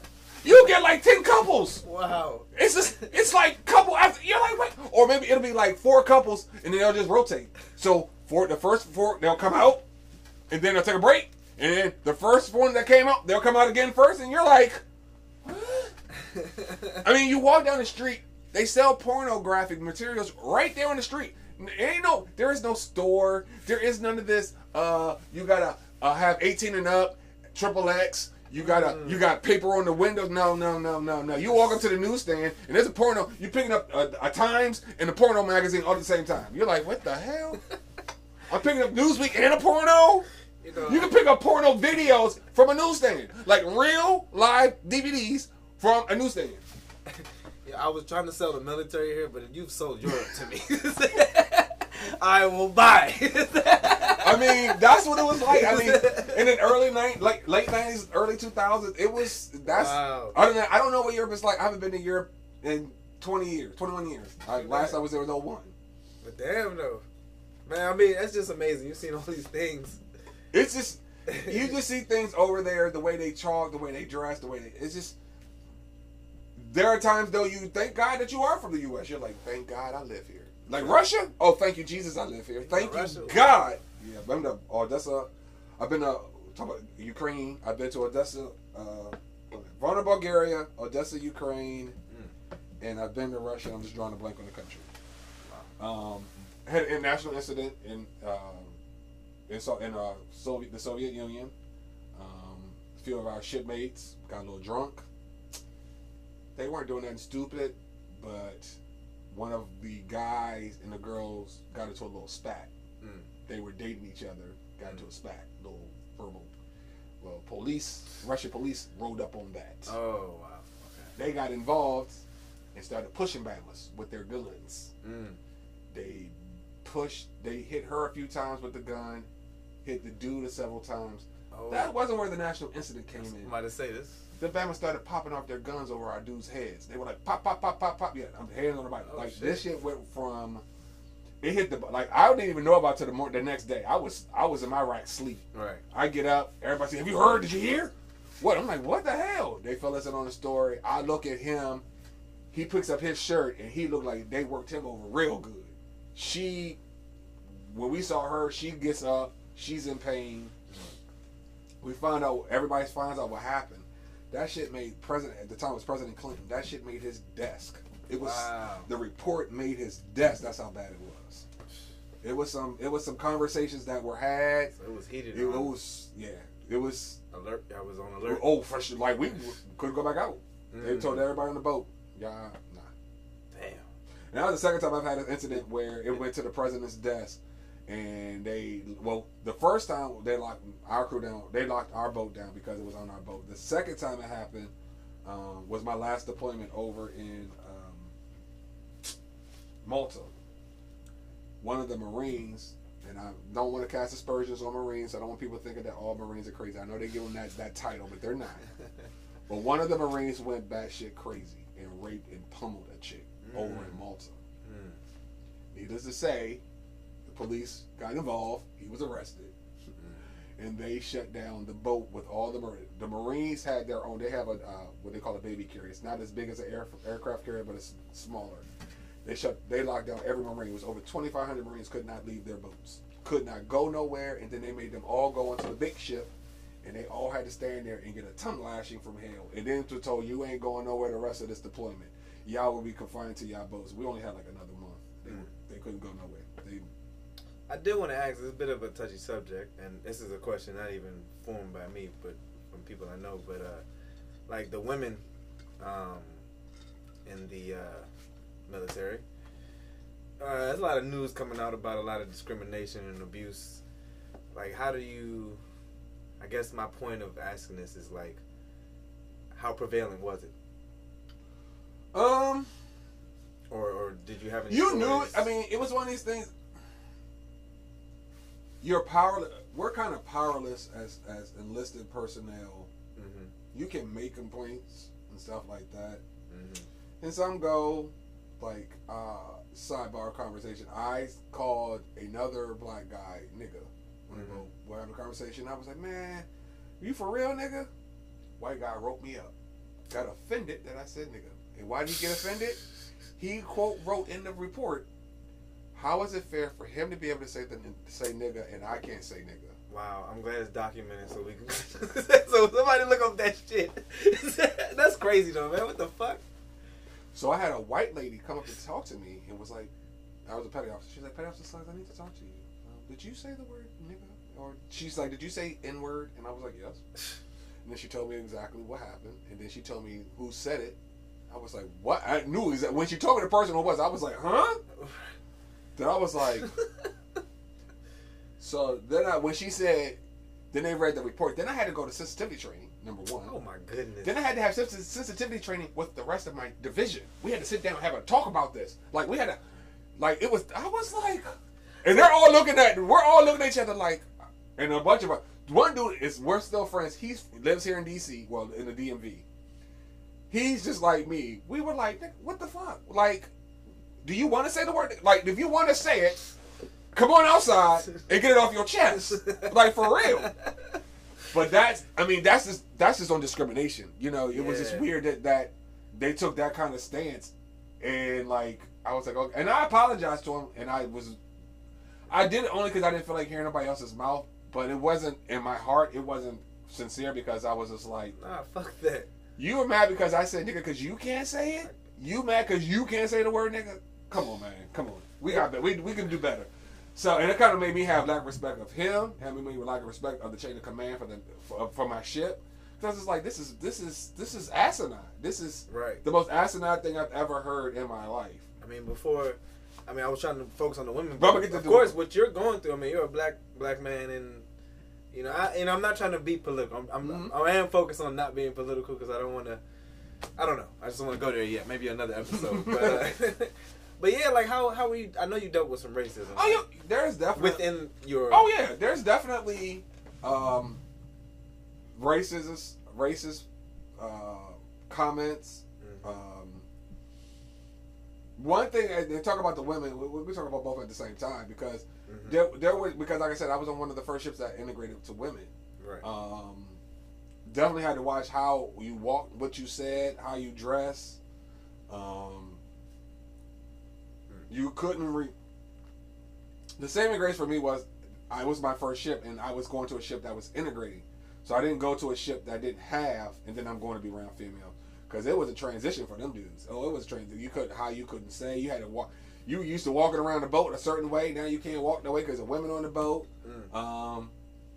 Then it felt like women couldn't. Then it felt like times that there were certain jobs on the boat that women just could not do, especially when they first got to the boat. Now it could possibly it's totally different now. But when I got to the Navy in 1995 and going to a ship that had just first integrated and only had 20, and you're doing underway replenishment, which means that you have a ship next to you and they send over their gas lines. Like basically, it's like going to a gas station that's on wheels, and instead of just picking up the pump and plug, you have to bring over the gas line to you. So it's a group of y'all keeping them jump, and you can have two lines. You can fill up on the forward part of the ship and the back part of the ship, and still send supplies in the middle. So you can fill up the boat with gas and send supplies over, and they can have a helicopter going for both ships doing it. Wow. So they're doing all of that. But some of the stuff when you had to heave that line is not light, and you have to heave it. You have to go from their ship to your ship, and the space between your ship is about 125 yards. So imagine going 600, almost 300 and something feet with a hose, and you're pulling that joker while the ships are moving. Yeah. You guys are going this way, and you're pulling an object at the same. Yeah, and you gotta have women do that. Oh my God, there were some women, Joe. I mean, it was bad. I mean, it was.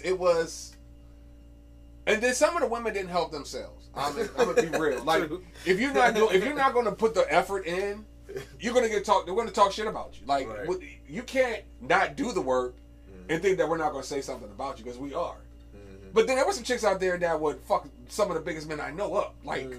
There's some women that would fuck some dudes up. Like, I'm like, are you? And they're straight. And you're like, bitch, are you a man? Like, where's your dick? Like, I'm not trying to be funny, but you're like, you in here hauling like a dude. But you are a chick. I mean, there were some chicks in there that I was just amazed by. Like, wow. That's what's up, though. But then there was some, I mean, some women played the cards. Some knew how to play it. Oh, we had chicks. We had a girl had her husband drive over her foot with their car so she didn't go on the ship. Had her husband drive over her foot with a car. Oh, you saying she had her husband do it? She had her husband ride over her foot with their car. I believed it more when you said her husband did it, like without her consent. I feel like a husband. I mean, a husband. I mean, I could just imagine a husband letting his wife go to, the military. I'd be like, nah, yeah, I'm gonna run over your foot too. But damn, she had him just to get out of there. To get out of, she wasn't trying to get the military. She didn't want to go on the cruise because when you go in the Navy, we have to see a lot. We have to see often. I mean, I did 3 6-month deployments in 4 years. I did 3 6-month deployments. Not to count all the other times that I just went out to sea, or the little times that we went to a country, a state here, a different state here. Like that's why I'm a Boston fan. We went to Boston several times. Like, yeah, but you do a lot of sea time when you're on a boat. You have to see it quite a bit. Like, so how long? I wanted to ask you, how long have you been on the boat? Like, how long have you been? The longest time I've been out to sea was almost 60 days. Wow. Damn. and that's doing this. Just going in a circle. in the Persian Gulf. 1996. Wow. That's all we did. I mean, did you ever have like moments of just like, oh, I need to get the fuck out of here? Where you gonna go? The closest land was underneath the boat. True that. Where you gonna go? You can't go nowhere. I can only imagine. You can't go nowhere. So yeah, you just learn how to just suck it up. True that. So how did your experience affect you today?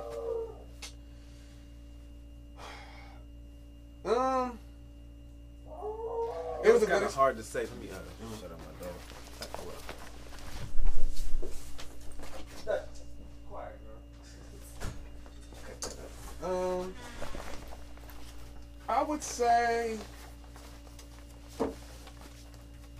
how do I say this? I mean, I can't really imagine how I can phrase this question. It's more like, because you became an adult through the. Right. It shaped my life in a lot of different ways, and there's some positives in there, there's some negatives in there. That's one of my questions. Like, yeah, some positives, some negatives. Some of the positives, I would definitely say it. As far as like respect and about when it comes to work, getting the job done the first time. I know that may sound cliche-ish, but it definitely does. You take pride in your work a little bit. I think military people take pride once they get out and go to another career. You just have a little bit more respect and pride for what you do compared to someone, because it's easy for me, like, Sarah and I have had this conversation. She's like, I couldn't have done what you did. I couldn't have signed my name and gone into the military. That's just not, and it's not for everybody. It's not for the faint of heart. Like, you gotta be half crazy to go in the military. You gotta be somewhat crazy, because you can't be a sane, rational person and be in the military. You just can't. They don't go together because of what you do, and depending on what branch you in and what your job title is. You got to be a little batshit crazy. You have to be. There has to be a couple of screws a little loose in your brain for you to say I'm gonna join Uncle Sam. Because, especially as a black man, to think that I have to say to a white man, I got to call you sir. Like, most people don't. That was the first thing. Any person that I was graduating with, most black men that heard that I was going into the military, that was the first thing they said. I ain't going to call no white man sir. I will never call no white man sir. And I was like, well. Do you know there's more than just white people in the military? So, there are black people, and then, there are other races in the military. But they're like, nah, fuck that. No. I'm not calling nobody sir. Okay, don't call them sir. You don't have to. You don't have to, And, some of the bad things that left, there were some, like, I told you about the guy when I said the word nigga and he got upset. There were things that the military did that left nasty taste in my mouth, the way that they treated us, the way, you find out things when you go along, like what people didn't know at the time, what I didn't know until I started, when I went to my last boat and we're bringing up food, was the military gets a lot of expired food, which I never understood. I never understood how a military, I'm not talking about expired like it was expired 2 days ago. Or maybe 2 weeks ago. No, we're looking at stuff that was expired 6 months ago. And we're sending it to the Navy? We're sending it to a ship full of people? And that's just, there are things that now, again, that was in 2000. Very interesting. That was 2001. I don't know what it's like now in 2022. Right. But when I was in, those were things, like, I was looking at I'm looking at it, say, expiration date, and if it was in, let's say, September, this joker said it expired in June. Like, why is... What was the food like? So they have their... So, boot camp in your schooling, what we call A school, when I went to Orlando for navigation, my first school, the food it's nasty. Everything is basically nothing like eggs out of a carton. You don't they put eggs. All your eggs come out of a carton. You get your grits that are about 10 pounds thick. So is your oatmeal. You get pancakes, but they don't taste like your normal Mrs. Butterworth pancakes. Your sausage has a different taste to it. Doesn't taste like. And this is daily. Oh yeah, boot camp you daily eating out of the mess decks or the mess hall. Now this is just boot camp. So when you you went to a school, when I went to my school, and it was I take that back. Yes, When I went to Orlando, it got a little bit better. I take that back. When I went to school, when I went to my school, the food was a tad bit better. Boot camp was just horrible. It's just horrible. Damn. Nasty, just gross. Just put you it's about getting you 2,000 calories in your body a day to make sure that you don't lose no weight and that you gain weight while you're in boot camp. That's all that's about. Yeah. When you went to my schooling, that was on a regular base. So when you go to regular bases, the bases really serve decent food. Like they serve, the mess hall serve like, if you want a good hamburger, go eat on a naval base on a Wednesday because that's when we serve. It's National Slider Day. It's Wednesday in the Navy. Oh, okay. You want a good hamburger? Get a Navy hamburger. It's some of the best hamburgers I've ever had in my life. I'm talking about just. I'm talking about make you want to slap somebody. That's how good they are. I was like, wow, but it all depends. It depends on your ship and depends on your cooks. Yeah. I went on a ship with some cooks that knew how to cook. And they liked to cook. We had one guy who was a cake master. Like, he could have gave the cake boss and a lot of those guys a run for his money back in those days when if they had those competitions in the 90s, early 2000s. Or he could have gave some. I mean, he could make some of the best cakes. He was an asshole cook, but he could make a cake dough. Like, everybody knew he was an asshole, but he could make a cake dough. He could make the best cakes. That's what's up. That asshole can make some good cakes. Right. Asshole can make the best cakes. But yeah, that was the food. I mean, certain bases have good food. The Air Force, best food ever. Best food ever. True that. All right, we're winding down here. So what are some things that a civilians, like, what is it, some things that I guess that some of us ask or some things that we do that, I don't know, maybe a vet can make us more aware of? Suppose that, I guess, treating y'all in a certain way. I don't know, because it's... Don't treat us any differently. Don't treat you no different. You can say thank you, but most military people...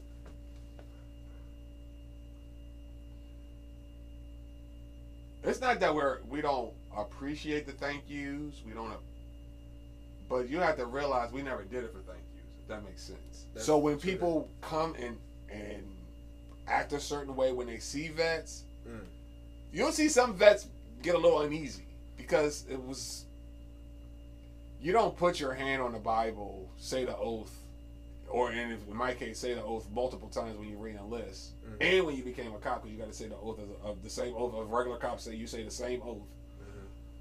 You don't say it going, oh, when I get out, when I retire, oh, I'm gonna have people be like, thank you, Mr. Chris, or thank you, Chris, for your. No, here goes the thing. If you didn't see it on my Facebook page, and unless I told you, you would never know I was in the military. Because I'm not one that's like, I love what I did. I'm proud of the military, but at the same time, I don't need to walk around and advertise it like a billboard. Like, look at me, I was in the Navy. Look at me, I'm a vet. You do it for recognition. No, I just did it just because I knew I didn't want to go to college at the time. And I wanted to travel the country or travel the world while somebody else is dying, minus the bullshit, which, you had to deal with. But, I just realized that we're human and vets are vets, but they're not, most vets don't want that extra. They don't, when you say it, don't get me wrong, we appreciate it, but we don't crave it. It's not like we're seeking, we sought, or we're seeking. I guess be genuine about it. Yeah, because some people say it and it's not genuine. Like, thank you for your service. And I'm just like, you didn't fucking mean that shit. You just said that shit because you heard her say it. Like, if you're going to say it, say it. If you're going to mean it, mean it. But I think you have to realize, too, for me, unlike a lot of military people, 9/11 is one of those things that I went through because I literally was in the Pentagon. The actual blast happened. Basically, if you watch football, end zone to end zone, one end zone was my building, was my office. The other end zone was the actual crash. That's how close my office was. And I got an award from the president. I got the highest award that you can get from the president. It was on CNN, C-SPAN. I still got the video on my computer from C-SPAN. Sarah found it when Zion gifted me a gift because of 9/11. What was that medal? I was gonna ask you, like, the Navy Marine Corps medal, the highest medal you can get, any Marine or Navy personnel can get without going to war. Meaning that you went through some shit, but you didn't go to war. It's the 7th highest medal in all the branches of the military. It's the 7th highest. At the time, I didn't want it. When they told me that me and the guy that we both were from DC or Maryland, he's from Baltimore, Aberdeen. He's near Aberdeen. And of course, I was from here in the DMV, and we went through 9/11, and we both told them straight up to their faces, I didn't want the medal. I didn't want no medal for 9/11. I didn't want to be recognized for 9/11. I wanted to get a medal to somebody's family somebody who lost a family member. I just didn't want the medal. I didn't care for it. So with that, So my question was like, what was a medal or a rank that you were most proud of? But that was a high ranking though. That's a medal. That's a medal. So my rank was E6. That was the highest I made was E6. Okay. Petty officer first class, or in my reference, I'll say my whole title and then I'll break it down for you. Okay. In the Navy, I was referred to as Master at Arms First Class Surface Warfare Suggs. Suggs, of course, is my last name. Now you're like, what in the world?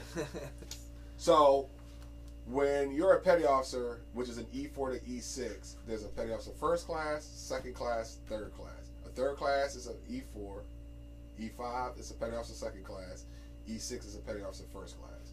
So when I got out as a petty officer first class, as a master at arms. I was a navigator at first. Even though before 9/11 I was a police, I was doing the role of a police officer. I did not have the title of a police officer. When 9/11 happened, I made a conversion to convert from being a navigator to strictly a police officer, and which changed my title to a master at arms. My original title was quartermaster, which is navigation in the military, in the Navy, but a quartermaster in the Army supply. So if somebody hears this in the world and go, "Nah, in the Army, that's not what a quartermaster." Two different meanings for the same word in two different branches of the military. But for the Navy, I was a navigator. Okay. And then when 9/11 hit, as I was already doing the police job, it was easy for me to convert over and become a full-time police officer, which I became. Okay. And in surface warfare, what that means, or SW, or SDub as we would call it, as we say it in the Navy, means that you got qualified, whatever ship that you were on, you have to know everything about that ship from A to Z. And what I mean is you literally have to explain how a molecule of air from outside gets into the boat, and explain how it gets from outside to your rack, to where you sleep. Shit. How does the air get from outside to your personal rack where you sleep? Because we have little fans in there. How does that air get into that fan? Oh, wow. Then you had to talk about how you make fresh water, how the distance of the chain, how many shots do we have on our anchor chains? I mean, you have to know literally the guns, the water, the engineering. You have to know everything. Not just do you have to know your specific, but you have to know the Navy specific as well. And that's about 4 months of training, of studying and everything. And then you sit in front of two different boards. One in front of the enlisted, the E6s, which was all these sixes who already have their pin on. And then you sit in front of the chiefs. And the chiefs don't care. They go for blood. They try to trip you up. But it was simple. I mean, once you study long enough and you go with a group of people that you work well with, you just feed off each other, and that's what we did. We all got it. So That's what's up. And what about like medals? Is there a medal that you appreciate the most? The 9/11, my medal for 9/11. That, and not only because of the hell that I had that I endured that day. That just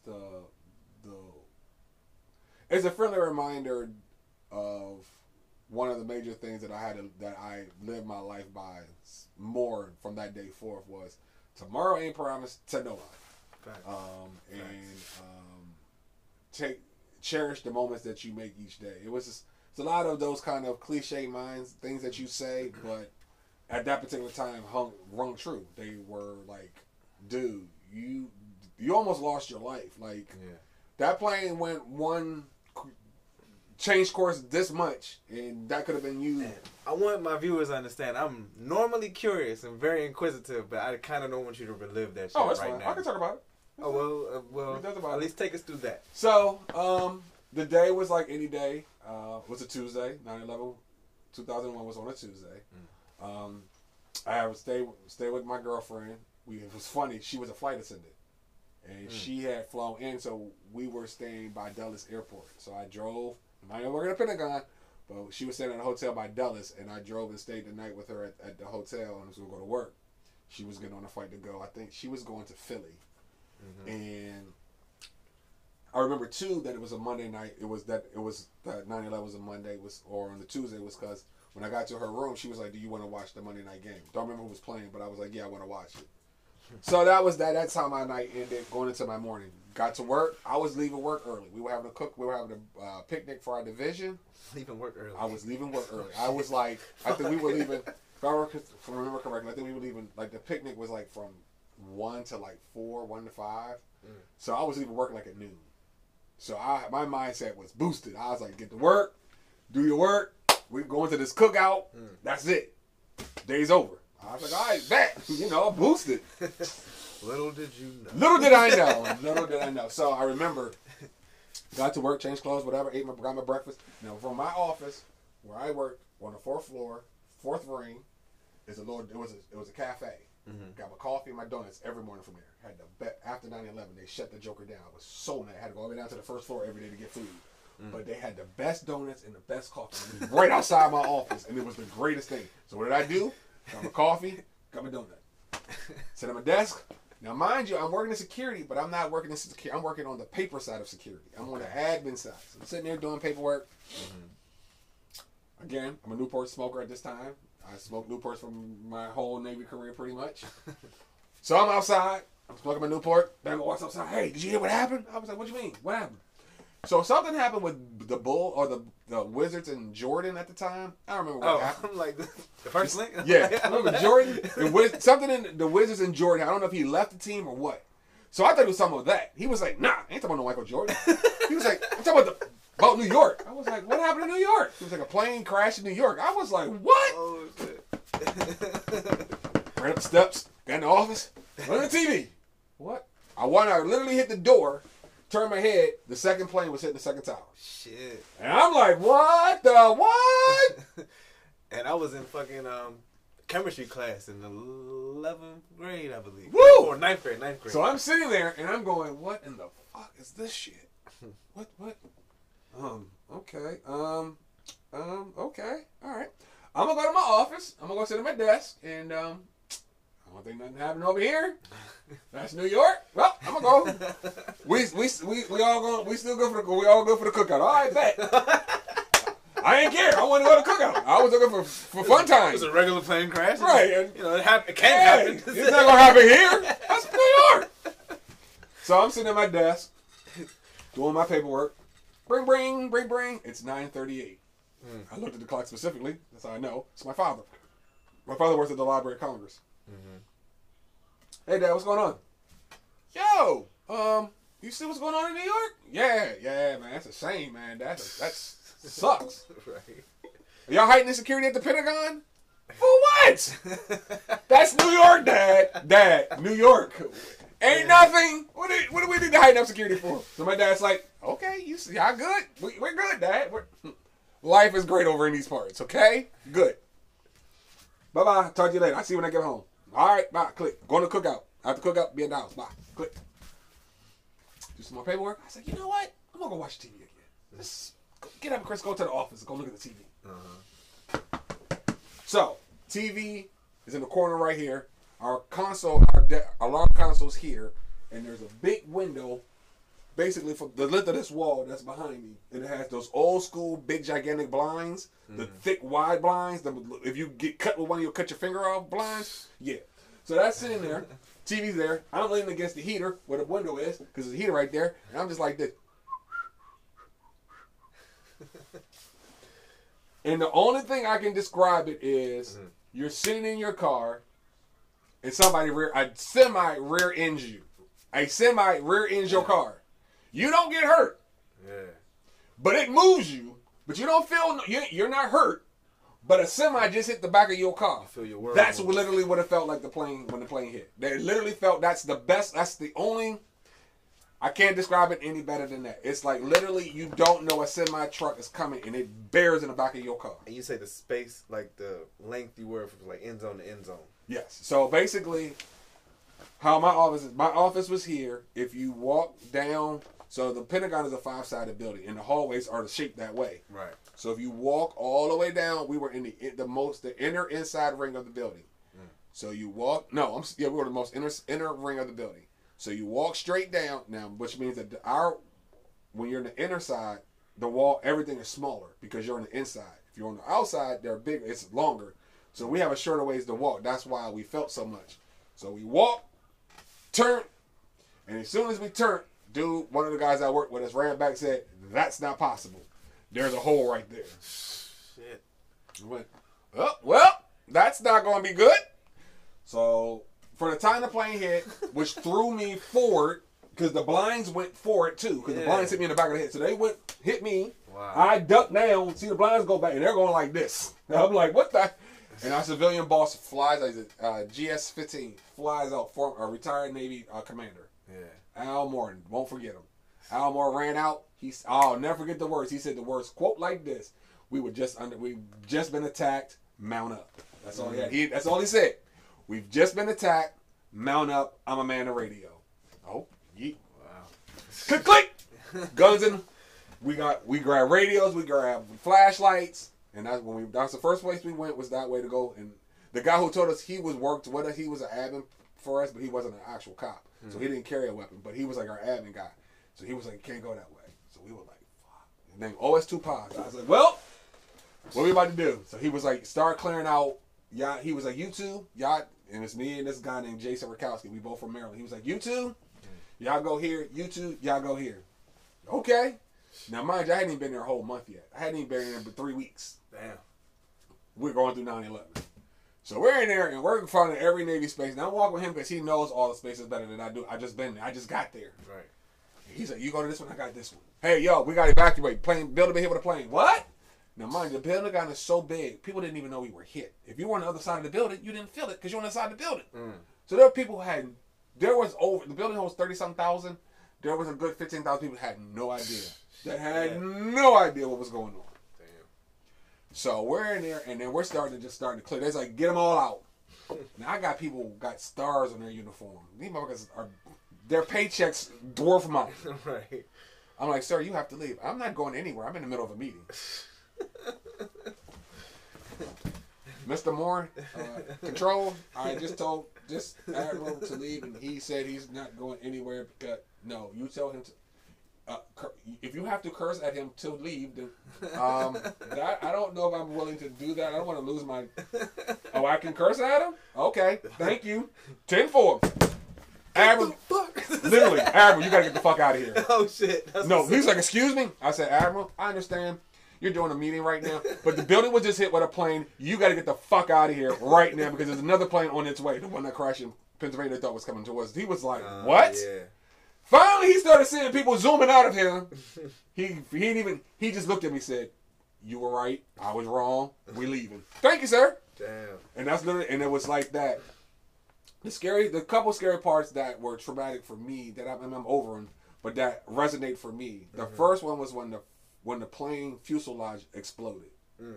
Because when the plane hit, it just caught on fire. But then when all the smoke and everything caught, the fuselage exploded. How much time after the hit? I mean, I guess I don't remember that shit. But well, this is what's funny. The plane hit at 9:48, 49. Is it 9:40? It's 9:40 something. Is when we got hit. When we finally walked out the building, it was 2.5 hours later, which only felt like 30 minutes. It didn't even feel like we were 2.5 hours in there scrambling for people. Did not feel like it. So I would say the fuselage probably within the first 30, 40 minutes. That's when it blew up. Yeah, that was scary. I seen a chick smaller than your sister Benita carrying, holding together someone's head because they were on the elevator, and when the plane hit, he hit his head. It was on one of them big old school elevators, not the oldest ones where you push the button up. We're talking about with the you gotta close it down like that and it has a grate on it. Yeah. His head hit and split his head from the front to the back. She's the size of Benita. He's the size of your brother John before he passed. He's about that deep. And I don't know how she's doing it, but she is holding his head together, walking him trying to get him to. I don't know how her little behind held this man, this big dude. She's holding his head together to get him to get medical help. That's the kind of stuff you saw. Like, we had the command center. There were people that were trapped in there. They're screaming for help. Damn. One of the guys that was helping me assist getting people out, he was a volunteer firefighter. This man he left the building, went to his car to get his fire uniform, to come all the way back to get freaking shocked in his head before he even got his uniform on. Say what? He got shocked. Like, electrically shocked. Electrically, I don't want to say electrocuted because he didn't die. But he got electrocuted. The Bama got electrocuted in his head. I sat there right next to him. With a wire? With a wire. And that joker, he didn't realize a wire there. And that joker hit him right in his head. Damn. And it burnt. The wire was burnt on his head.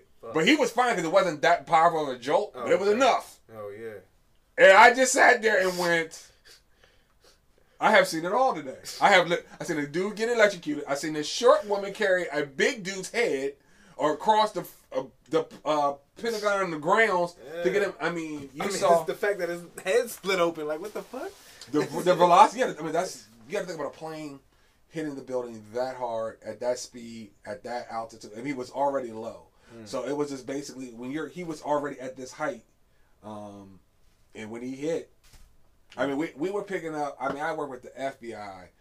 Once we finally got out the building, 2.5 hours later, they had us doing counts of all the Navy people. Then they said, "Nah, go walk with the FBI personnel and go mark plane pieces." And there were plane pieces down the highway.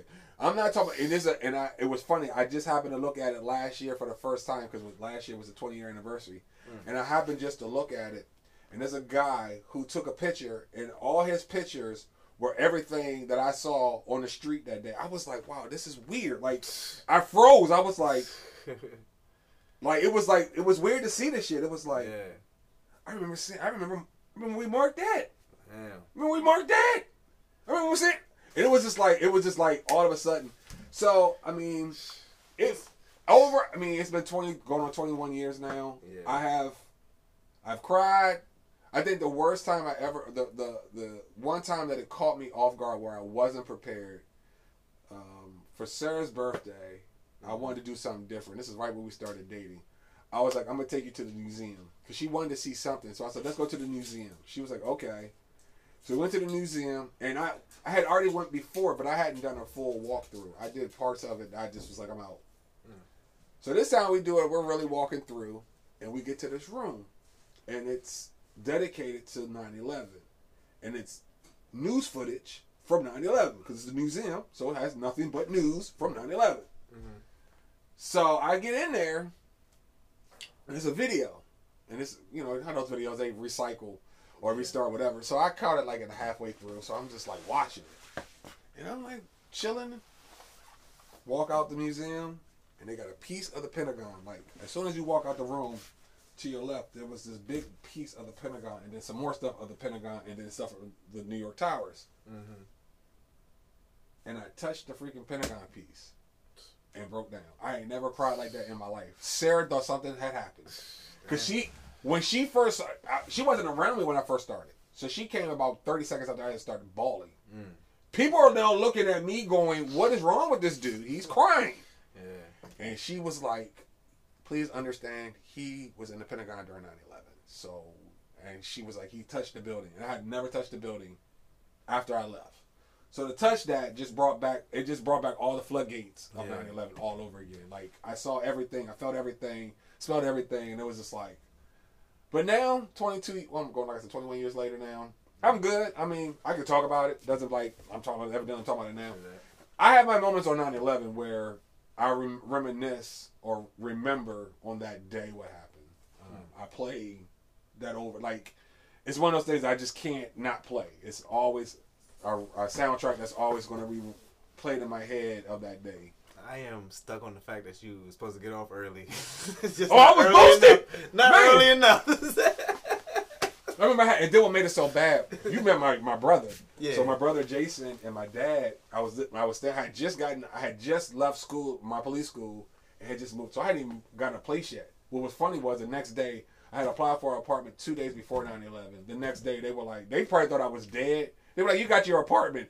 So they were probably thinking that I wasn't going to call them back. And I called him back the same on 9/11. I was like, I'll be there tomorrow to sign my paperwork.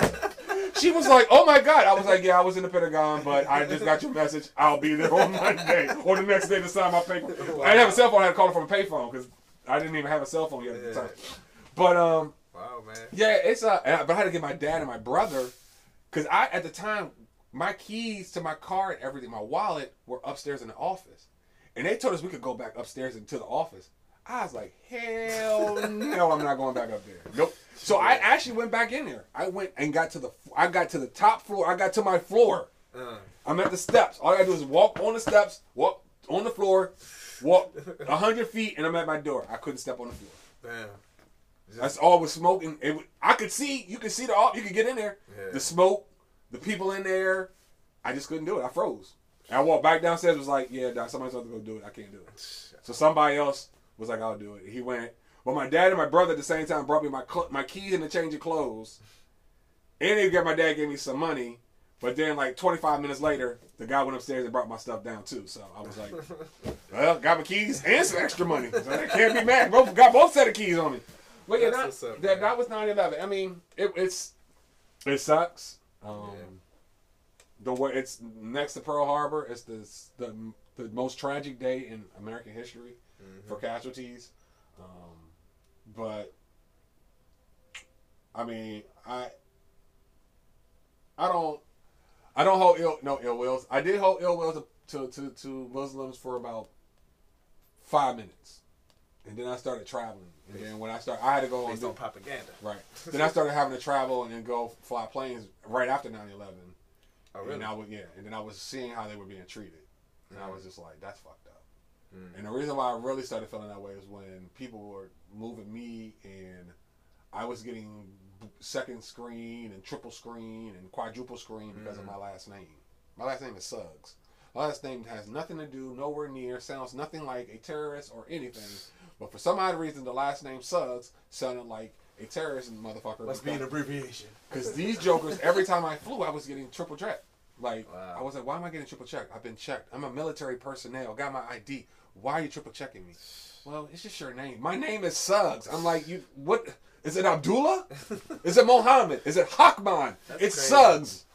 And them jokers were like, well, I was just like, whatever. So I dealt with that for a little while, and then finally passed, and it was like, whatever. But I don't hold no ill will. I mean, I hold ill will to the idiots that did it, of course. But I'm over that I can talk about it. I know there are people who can't. I know there are people that won't talk about it. And, that's to each his own. So, I mean, I definitely got some views of my own on that whole situation. But once again, I'm not where you were. Right.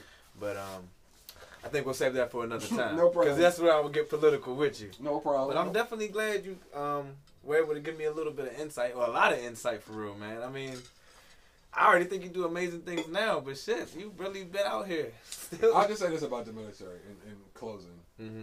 The military is what you make it. And I don't know, again, I got out in 2006. That was 16 years ago. Literally, February 28th, 2006 was my last day in the Navy. I don't know. I look at it this way, and I think it's still true, and it still holds and applies to today. The military is what you make it. If you make it a place where you can create friendships and memories and meet new people and go places and do things that you probably wouldn't do any other time. If you look at it from that lens, military can be a great place. Did you make any lifelong friends? I'm still friends with quite a few. I mean, I will say there are a few people that I probably speak to more, but we probably speak to just on Facebook. We don't really like talk on the phone. But I'm still I'm still friends. I'm quite a few of all the places that I was stationed for my first ship, my second ship, the Pentagon, and Guam, my last duty station. I'm friends with quite a few of those people. You don't have a choice but to be friends, because when there's only you and 300 and some odd people, right? And y'all sitting out to sea for 6 months. You better make the best of it. You got to make the best of it, because you can. I mean, and there are people who walk around and don't be friendly. I mean, there are people who walk around who don't even leave the boat for 6 months. They'll stay on the boat and just. Some want to save money, which I get. I'm not mad at you. Some people just are not people person. They don't leave, or they might go get a bite to eat and they come right back. True that. So it's about, what you make of it is how it's going to be. If you make it hell, it's going to be hell. But if you make it a place that it's fun and that you can do some things that you wouldn't do any other place, then it's going to be that way. And that's what it was for me. I made the Navy what I wanted it to be. I want if I was a boring person, it would have been boring. But I'm a fun-loving, energetic, talkative, friendly with everybody, and that's how I enjoyed it. I was friends with everybody. I knew people from different boats. I wasn't predicated that you had to be from my boat, that I could only talk to you. I talk to everybody. I'm hang out black, white, green, pink. Right. I don't care I don't care. Male, female. Right. And it'll be funny, majority of the good people that I was friends with in the military were not black. They were white. Maybe we looked at things differently, or we looked at things the same. A lot of the black people didn't like that. Talk about the difference. I had a lot of black friends who did not really like hanging around white folks. There were a lot of people back in the 90s who I can totally. We cool. We cool here. But hang out with you, date a white one? Nah, that ain't me. I didn't care. I didn't care what color you were. I dated anybody. I had the dude I'm friends with now. He thought it was a joke. He thought it was teasing me. Then one day a chick brought him down to reality in my face, and he had to really think about it. She was like, "You're picking on him because he likes a white woman. Like that's a problem." She was like, "But yet maybe." I can't remember exactly what she said, but she brought him to make him realize that people can love people just because you might not have had a good experience with someone of that race. Right. Don't mean that everybody's in your shoe, and you can't put that same philosophy on somebody else. And he was like, but she was like, no, but with nothing. You don't like white women? Okay, don't like them. But my one time dictates this for everyone. Right. And she was like, everybody's the same. He was like, if this man wants to date every white woman, why are you? Do you want? She was like, are you? That's what she said. Do you secretly want a white woman? That's what she asked me. That's what it be. She was like, do you secretly want a white woman? He was like, no. She's like, so why are you hating on him for liking white women if you don't want one? Because I secretly want a white woman. And he literally, after that, he would never say it again. He never commented on that. To this day, he's never brought it back up. I think it took a woman to break him down and be like, why are you making fun? Because he doesn't have to like a black woman because he's black. Where does it say you're black, you got to date black? It was literally like that. It was, but then what's funny about that was because his best friend was married to a white woman. He was always over. They were always having parties. We were always at their parties, and I'm like, but you don't ever clown him. It sounded more and more like he. Right, like you don't clown him. Like this your man. You know who his wife is, but you ain't clowning him. So why are you clowning me? Oh, okay. That's his way of figuring it out. I never got that. To this day, I never really figured that out. I was like, how are you going to clown me, but your best friend was married to a white woman? That don't make no sense, but anyway. Well, speaking of, I don't know where I was going with that, but white women. But, all right, so last topic. This is just for fun, and we'll end it here. Is how do you feel about us changing our name? Washington Redskins to the Washington, oh, my God. Whatever. Well, we haven't had the name now. This is the second year in a row. Supposedly Commanders. I've heard Commanders and I've heard Admirals. So this is how I look at it. The Washington Redskins was what their name was for the first 42 years of my life. 42, because I'll be 45 this year. 32 of mine. So when you've known a team for 42 years as the Washington Redskins, it is a little weird when you know that they're going to have a different name. Now, I will say this much. With us being called the Washington football team for the last 2 years, it's kind of lessened that blow of not being able to handle not being called Redskins anymore. Because for the last 2 years, we've been called the Washington football team. So I'm fine now that we're no longer the Redskins as I'm looking at what's his name from South Park with the Redskins jersey on right now. I'm just sitting here looking at the Redskins with all your memorabilia in here, and I'm just like, yeah, there's Redskins stuff. So, but yeah, it's the blow won't be as hard now as it would have been had they came out was like, we're changing the name and this is what we're going to. Well, did you feel like it was racist? I mean, we know it wasn't like purposely racist, but it wasn't. I don't think it was racist. For the people that cared, what do you think? I think. This is how I feel. I think that if you're going to say the Redskins was a name that was derogatory or that you had a problem with, then I felt like you should got rid of all the teams that have Indian mascots or names that are like the Cleveland Indians are changing their names. I think that if that's the way, because you had people who were Redskins, real Redskin Indians, who were saying I have no problem with this name. Right. It's not offensive to me. Exactly. It doesn't bother me. Sarah and I go to a football game in Dallas to go watch the Redskins and the Cowboys play in 2000 and have we just gotten married? No, it's the first year, so it was 2014, so we weren't even married yet. We went down to go watch Dallas and Washington play, and I'm standing, we're going to cross the street, and this short, and I don't know, I guess she was Indian, looked at us, and she looked at my jersey, and she goes, "Sir, we're not a mascot." And I'm like, damn. In Texas? That's why I was like, wait a minute. And Sarah laughing like it was funny, but then I had to look and I had to stop and I said, "But you're in Texas. Like I can see if you were a FedEx Field saying all of this, but we're in Texas. So you're sitting here boycotting at a Dallas Washington game that's in Dallas. I can see if you were at FedEx Field, but you're at Jerry's World? Right. Come on. Chick, I'm not taking you serious. Paid by Jerry. Get out of here. I'm not taking you serious. I'm not taking you serious no more, chick. I'm not taking you serious. So, yeah, that's how I feel. So my mentality is I'm glad they did it just because we don't have to hear about it no more. Yeah, I don't want to have to. I like the negative connotation. Yeah, I don't want people, I don't call them, they're the Washington football. But I personally feel like the Cowboys, if you go back on history, Cowboys killed the Redskins. You know what I'm saying? So I think that's more racist or more detrimental to. Right. I mean, like, wasn't there things called Cowboys and Indians back in the day? Like, yeah. And weren't the Cowboys always killing the Indians? But you okay with the Cowboys being their name, but we can't be called the Redskins? Right. So yeah, I'm at this point that I'm just like, I don't want no more negative. I don't want to keep hearing people talk about our name. Mm-hmm. You have half the people. You have all these people saying that it's not a problem, yada, yada, yada. But y'all want to make it a problem. Just get rid of the name and just move on.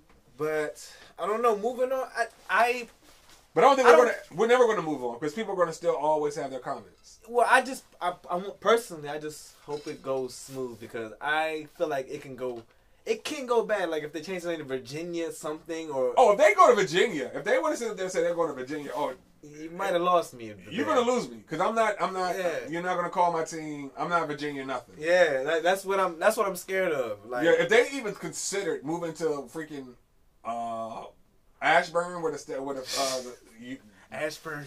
I'm going to tell you right now. Baltimore. Y'all got room for one more? Right. Because I'm about to switch jerseys. Fuck it, I like Lamar Jackson. Right. I'm like, and that's the thing that makes it so sad. In my life, I never thought I would ever consider rooting for another team until last year. Right, like, and I had one inkling. I was like, who could I root for? Like, who would I root for? It's a home team thing for me. I'm just like, I didn't even care about the damn mascot until everybody started caring. I didn't either. I was like, we didn't even really have a mascot. Right. We had the old black man who dressed up like that. Chief Ike. Chief Ike was the only. Rest in peace. Rest in peace. He was the only. I have a picture with him too. He's the only one. Yeah, he was at when I worked at the Salvation Army right before I went to work at DC government. He was the Redskins were doing had a preseason game, and for the preseason game, he sat out there and watched the game at the Green Turtle with us out in where was I at? Germantown. He was at the Germantown Green Turtle, and I was like, Chief Ike, I gotta get this picture, Doc. I was like, I've seen you all my life. I'm getting this picture with you. What's up? And so cool? he very nice, very. I mean, he was about Washington football Redskins. He was about that. He bled that. He talked about that. But as far as a guy that he was the nicest dude. Very humble. That's what's up. Was quick to say, "Oh, sure, I'll take the picture with you. Want me to hold the camera? No, I got it. But it was, and then he got like a couple. Like I think he died that next year, and I had to look at the picture. I was like, man, glad I got this picture, and I'm not getting rid of it. I was like, that's for me. That was our history, right? That's our man. He was technically our mascot. I was like, damn, this nigga literally met everybody. I was seeing everything. It's like you've been out there, but man. I think it's time. I mean, like you said, the negative publicity that we were getting with it was just it was starting to take away from being a fan. It was just like everybody wants to talk about your name, and it was like Yeah, I just want to get rid of this. And what makes it so bad is like we still have a fucked up owner. Right. But what makes it so bad though is like no matter what we do, we're never gonna. And it goes back to what you just said, the owner. and I'm going to be specific. So people hated about it. Well, when we first said that we were going to change the name, everybody in the media was like, oh my God, they finally got their act together. They're going to finally. But then you hear the news and they're like, Stephen A. Smith in particular always talks about how he loves Chocolate City. I've seen Stephen A. Smith in Wizards games, so I know he loves coming out here. I have seen Stephen A. Smith multiple times in D.C., so I know he loves it out here. But people like him, they crackle, they make these little jokes about the team. Well, Washington, what is their name? Why would they got a name? And then they even talk about Heineken. Is it Heineken or is it Heineken? I'm like, they always sound like right, and it's like outsiders. It's right. It's like when y'all start doing shit like that, y'all make people want to curse y'all out. Like that's the reason why like Washington fans are the way that we are, because y'all want to keep coming for us over dumb shit, like the dumbest shit. Right. Then y'all be like, well, when they gonna get a name? Well, motherfuckers, we already told y'all we're gonna have to go through a process because we got trademark infringements that we got to be careful of. You actually hear that shit. I just don't understand how that's even a relevant question.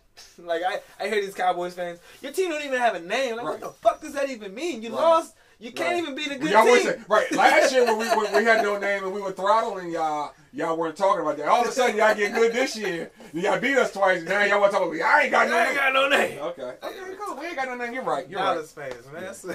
But now it's long. I mean, I'm just ready for it to be done with. Yeah. I think that we'll have this first year of the new name. You're gonna hear everybody's comments. Oh my God, it sucks. Why'd they choose this name? I'm settled. Well, I wanted Red Wolves, and Commanders. Now that I hear it, we don't even know if this is true, but I'm cool with Commanders. I'm cool with if they say Commanders or Admirals. I'm fine with either one because it's a homage to. A little weird to me. Admirals is a little weird, but it's not weird to me because I'm a Navy guy and Admirals are Navy. So for me, I'd be like, that's fine, you know. But either name wouldn't bother me. But of course, did I want to have the Red Wolves? I thought the Red Wolves would have been hotter. Anything you wanted personally, like Warriors, Warclaws? I thought Red Wolves or Red Tails were the two that I. Oh, you like Red Tails? I did like the Red Tails. Red Wolves was my number one. We need a better owner to have Red Tails. Considering that what the Red Tails stand for, we can't have this. Right. He'd be like, nah, but now that's just not. Watch us have it. Yeah. So it's going to be different. It's going to be. It's basically like a new. We're relaunching our team again. It's like. Well, I mean that's the thing. See, I'm not one caught up on the name. It's more like I've always been watching the players, and I'm a home team guy. You know what I'm saying? But now I actually just love the team beyond being here. But I don't know, just watching them. I mean, we know the history here. I think the team has been more palpable to watch the last 2 years because of Ron being here. Mm-hmm. Last year, of course, COVID, Ron having cancer, sucky division, and us making it at 7-9. Mm-hmm. So even though we were 7-9, even though we were 6-11 this year. I would say I'm the most hopeless fan though because 7-10. You've actually seen Super Bowls. Yes, I've seen them on tape, but I literally can say that I watched the last one I was watching. As a matter of fact, the last one I watched was down the street from Sarah and our old house on Joyston Drive because my aunt and uncle lived off Joyston Drive in the townhouse over there, and that's where I watched the last Super Bowl of the Washington football team, or Redskins at that time, against the Bills in 2001. And that was the very first time I ever made a sports bet. Damn, 2001? We went to No, 1995. 1991, excuse me. 1991. And that was 1992, January 1992 was the first time I ever made a freaking bet, a sports bet. I made a $25 bet that Washington was going to win the Super Bowl. This guy on my bus named Andrew was an 11th grader, white guy, looked preppy, about 17 feet tall, goofiest dude ever, too smart for his own good. And he talked much smack, and he was like, "You bet on the team, no damn." He was like, I had never, Rohan had never made a bet in my life, right. And I had said, "Where am I gonna get $25 if I lose this? Because I ain't got $25." True shit. So I was sitting there, and I was like, we made the bet like we made the bet like on Wednesday.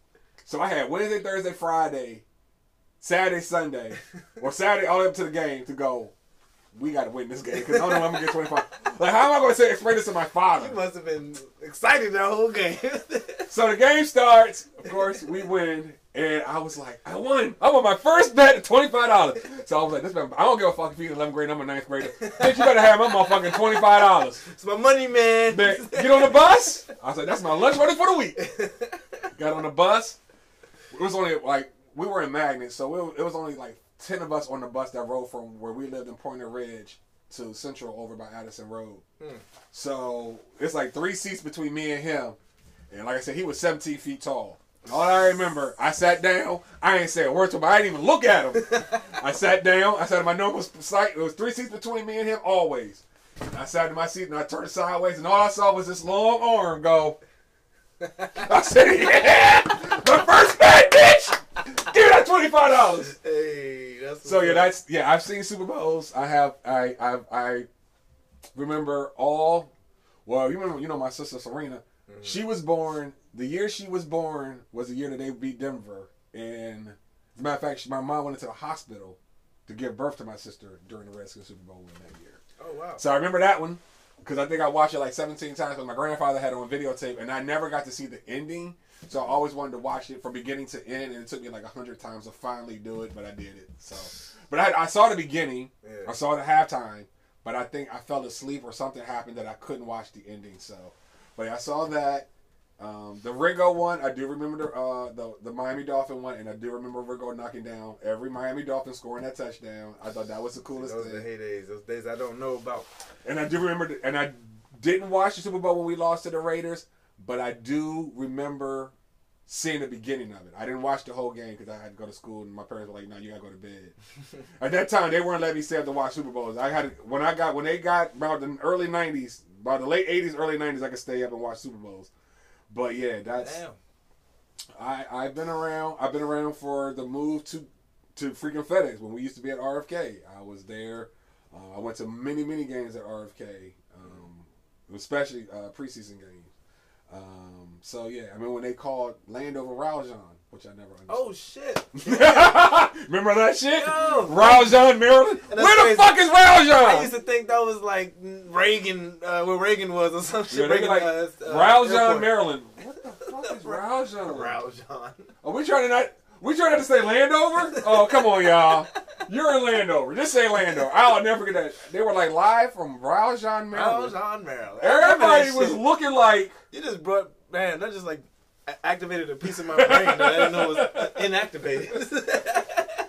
So, yeah, I mean, the Washington football team, Washington Redskins, whatever, they've been a part of my life. I mean, when I left here, even when I moved to different cities, when I was in the military, even when I got out the military, I've always represented my colors. You're going to always see burgundy and gold. I don't care how sucky we are. We're going to be 0-16, 0-17. I'm still going to be repping my team. I might have to do it from a distance sometimes and be like, I don't know these motherfuckers, but they still my squad. Same here. They still my squad. So, yeah, I'm always going to represent the home team. Them Cowboys got us. I say that. They got us. But here goes the thing. How enjoyable. I just want to know. That's all I want to know. So anybody that's listening to this on Radio Land, if you are a Cowboy fan, I'm sorry, but I just want to know, what were you thinking when you ran with 14 seconds on the clock to think you were going to do a quarterback draw, get up, and get a spike? Man, I just want to know what y'all were drinking and thought that was going to work. I had the Price is Right music going on. I was like, what the fuck? I was sitting there going, when he ran, I was like, no, he's not. Because he's not running. Right. No. And I was talking shit the whole night. I thought the game was over. I was quiet. Because Sarah's a fan, so I was sitting there like, I'm downstairs in the basement. You've been in my house. I'm in the basement like. How's she doing right now? She can't be well. She is one of the realest Cowboy fans, so she's not a Dak fan. Oh, wow. She's never been a Dak fan. She hasn't been a Dak fan since he got there. She's never rode with Dak. She's thought that he's... Isn't that the best thing they had so far? She thinks he's mediocre. I mean, I feel the same way. I think people really boost Dak's head. I don't really think Dak's... I mean, he's not good. The greatest. But I don't think he's definitely not... He's not a Aaron Rodgers level. He's not... I think Tony Romo was better. What? I think he's had better weapons. There's a difference. Romo didn't have as many weapons as Dak has had. Okay, you make a great point. You got to think about it. Romo's biggest threat at the time was Dez. Outside of Dez, who did he have? This man, Dak got Amari, CD, Gallup. He got this other dude, number one. Yeah, he got another dude. You got Zeke, and you got Pollard. And you got a freaking decent wide receiver or tight end. Okay, and I'll give Romo. He had a decent tight end in Witten. Oh yeah. Outside of Witten and Dez, it's the only Cowboy I like is Witten. Yeah. So I really think that Dak has been given all that he can be given, and he's he's not done anything with But it. how enjoyable was it on Sunday night? Oh, was it nice? Sunday, I'm gonna tell you right now how bad. I'm gonna tell you how good it was for me. On Sunday, I watched every highlight show after the game. I wanted to watch every. I was on YouTube. I was on my phone. I was on my computer. I wanted to watch everybody's highlights. But Monday morning, Martin Luther King Day, ain't no work. I'm looking at Stephen A. I woke up at 6. I woke up at 6 o'clock. No, I woke up at 7 so I could watch Keyshawn, Max, and J. Will. Then I watched Get Up. Then I watched Stephen A. Then I recorded Shannon Sharp and Skip Bayless. I was watching everybody. I was watching them all. I was watching the show. If I couldn't watch you, I was going on your YouTube. I mean, Bama's were putting the things on YouTube like 5 minutes after they finished talking. So I was on YouTube watching everything. I was like, this on TV, YouTube. TV, YouTube. I needed to get it all in because I needed to get my laughs in. Because y'all were talking about, we beat the shit out of y'all. Beat y'all by 42. Bama, y'all got one and done. For what? One and done. You didn't beat anybody over 500 this year. Y'all didn't beat not one team over 500. But y'all want to talk about how y'all stomped us. When half our team was on COVID, we didn't even have our own quarterback. Facts. And you want to talk about what you did to us? Bama, please, don't shut up. You couldn't. You got smoked. Debo Samuels made y'all look like shit. That's all I know. I would say it was a great finish to this. It was a great finish. For me, East. that was how I needed to see. I needed to watch both Dallas and the Eagles lose on the same day, back to back. Watch the Eagles get destroyed by Tampa Bay, then cut on the game next game, and then it's Dallas losing. I couldn't have gone to bed any happier. It was a perfect end. It was a perfect end to the season. Yeah. I mean, the rest of the season is gravy. Right. Everything else is gravy. Because guess what? Ain't no team from the NFC East. I ain't got to worry about cheating against you. Because you ain't everybody on the couch. We all sitting on the couch eating bonbons with our feet up going, who you got? Who you want to bet on? That's my last question. Super Bowl favorite for you. Love on both sides. I like the underdogs. So I'm gonna say I got the Bengals. I can't do the Bengals because I'm off the Joe Burrow. Everybody's on this Joe Burrow tip, and this is annoying. Like I'm liking the Burrow and the Chase now. Don't get me wrong. The Burrow to Chase connection is great, but like he's got like a little smug like. I want to say, boy, you ain't. He does have Aaron Rodgers, but it was funny that you say that. Doesn't deserve it yet, huh? Bingo. That's why I'm gonna say in the NFC, I probably am gonna pull for A-Rod because I just like A-Rod. Now, if Burrow's got a Super Bowl, then you can act like that. You can have some swag. True but baby, you ain't won nothing yet. You played a decent game against the Raiders. You just got your leg back, and you might have won 2 games. But just as look at the Cowboys. It looks good you got 1 win. Right. Now what you gonna do now? You got a big game coming up next. You ain't playing no slouch. So we'll see. You know. They got the Bills. Right? Yeah, they got the Bills. I think if I was to say who I would like to see, I would probably say I would like to see the Packers for sure in the NFC. I like A-Rod. I think that's a shoe-in. And plus he's always getting to he's only had 1 Super Bowl. He's gotten to the championship multiple times and just thrown up on himself. So I'm gonna say A-Rod and the Packers on the NFC. And the AFC it's a toss up. Because if A-Rod can get there, I would like to see him and Mahomes go against each other. But at the same time, I think I would like to see the Bills and the Packers play each other. I agree. I would like to see. If the Bengals were to get there, I'm not going to be opposed to that. But if you were to ask me who would I like to see, I would probably say the Bills and the Packers because I think they both have great offenses and great defenses. Mm-hmm. But if you were to say my dream matchup would probably be Mahomes versus A-Rod. I got a weird one: Rams and Bengals. I didn't even watch the game last night, but it was a waste of time. I watched the halftime and was like, I'm going to bed. I started watching Netflix. And I don't think there's an underdog in the NFC right now. I think the NFC is going to win the Super Bowl pretty much. But yeah, I don't know. If Cincinnati gets there, it depends on who they go against. If they had to go against the Rams or San Francisco, I would give it to them. But if they got to go against Tom Brady, San Francisco's probably the underdog, if anything. Oh, if anybody's an underdog, it's San Francisco. They are probably the biggest underdogs of anybody. But they've shown that they can beat Green Bay. Green Bay is 0-3 against them, or A-Rod is 0-3. Didn't it make you sad that Kyle Shanahan? Well, a lot of these motherfuckers. Kyle Shanahan, the Rams coach, all of these are Redskins coaches, and fucking Green Bay. All of these motherfuckers are right back in the playoffs again. Well, Matt LaFleur wasn't going to be. I mean, Matt LaFleur was a quarterback coach, so he wasn't. But it's just crazy how they all were on our team. McVay kind of. Kyle, no, because Kyle, I'm glad Kyle. No. You don't fuck with Kyle? After like Kyle gave up 28 points, after you had 28 point lead, you're the offensive coordinator. If your team was up 28-0, and then you lose, I can't fuck with you, dog. I cannot fuck with you. I cannot. I don't give a fuck, man. I'm sorry, Kyle. I mean, I know Kyle can coach. I think he comes from a great tree with his father in that zone run that they use. Yeah. I think that he's great at it, but. Well, I didn't see it while he was here. Well, I saw some hints. Yeah, it's Kyle. You just like I wouldn't want Dan Quinn or Kyle Shanahan nowhere near my team. You both were on the same team that was up 28-0 and lost. It wasn't like Atlanta. Yes. Oh, okay. It would be different. It would be different if it wasn't a Super Bowl. It was a regular season game. Okay, no. That is the entire world watch you implode. Super Bowl. Yes, you were up 28-0. The entire country, along with the world, watch your behind. No, I don't fuck with Kyle. No. Well, I mean, to his defense, not like I'm a big fan, but to his defense, he's offensive. You don't give up. He should have made. You could have figured out some offense.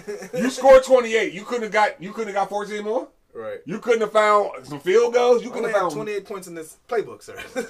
Yeah, I can't mess with you. Yeah, I can't. So, like McCarthy, the Cowboys coach. I would like if they would be like he's coming to Washington. Who's coming to Washington? McCarthy. When he leaves, I'll be back with the team because I'm gonna take a break when he comes to the team. I wouldn't. No, I couldn't fuck with him. I ain't got no thought on him. But yeah, I mean, yeah, it's fucked up to see other coaches doing well that were coordinators here. It sucks, but it goes back to your point. We have a fucked up owner. So. Yeah. And there's nothing we can do about that. We can't get rid of him. They can't fire him. So stuck like Chuck. Yeah. So it is what it is. Well, man, I appreciate you coming on the show. Anytime, man. This was fun, man. This was fun. Definitely fun. Hopefully could do it Oh, more. hey, I would love to do it again. We can let you get a little political. We can hear, your political side. Yes, I wanted an introduction before we get there. No, that's fine. Yeah, because, I mean, trust me. What people don't understand is you would be surprised at my political views because even though I was in the military, my political views are like not of someone who you would think would be in the military. I'll put it to you that way. Okay. My views are even though I was in there, doesn't mean that everything. Well, I've definitely heard hints that you definitely weren't on the same. Yeah, so we're definitely gonna get more. As you heard, there are certain people that I wasn't on board their teams. Well, So that's how I look at it about the military too. There were certain things that I was for that I was good with, and some things that I just thought were fucked up, and So, but we could definitely have a second part 2 to that and have that conversation. For sure. Well, I hope you had fun here. I did, man. It was a great time, man. That's a bet. I did too, and well, thank you for the service, even though you just. It's all good. It's all good. It's all good. It's all good. It's all good. It's all good. But thank you for your service. I mean, the country thanks you, and you know what I'm saying. I thank you. You know what I'm saying. No problem. I just want to let you know you're a dope individual, man. Keep doing what you're doing out here. And, I appreciate it, boss. Hopefully, people know to check out your Ace Lighting on Facebook or Chris Suggs on Facebook, whichever. Suggs on Christopher Suggs. Yeah. All right, man. We'll get up. Yes, Thanks sir. a lot. Appreciate it, boss.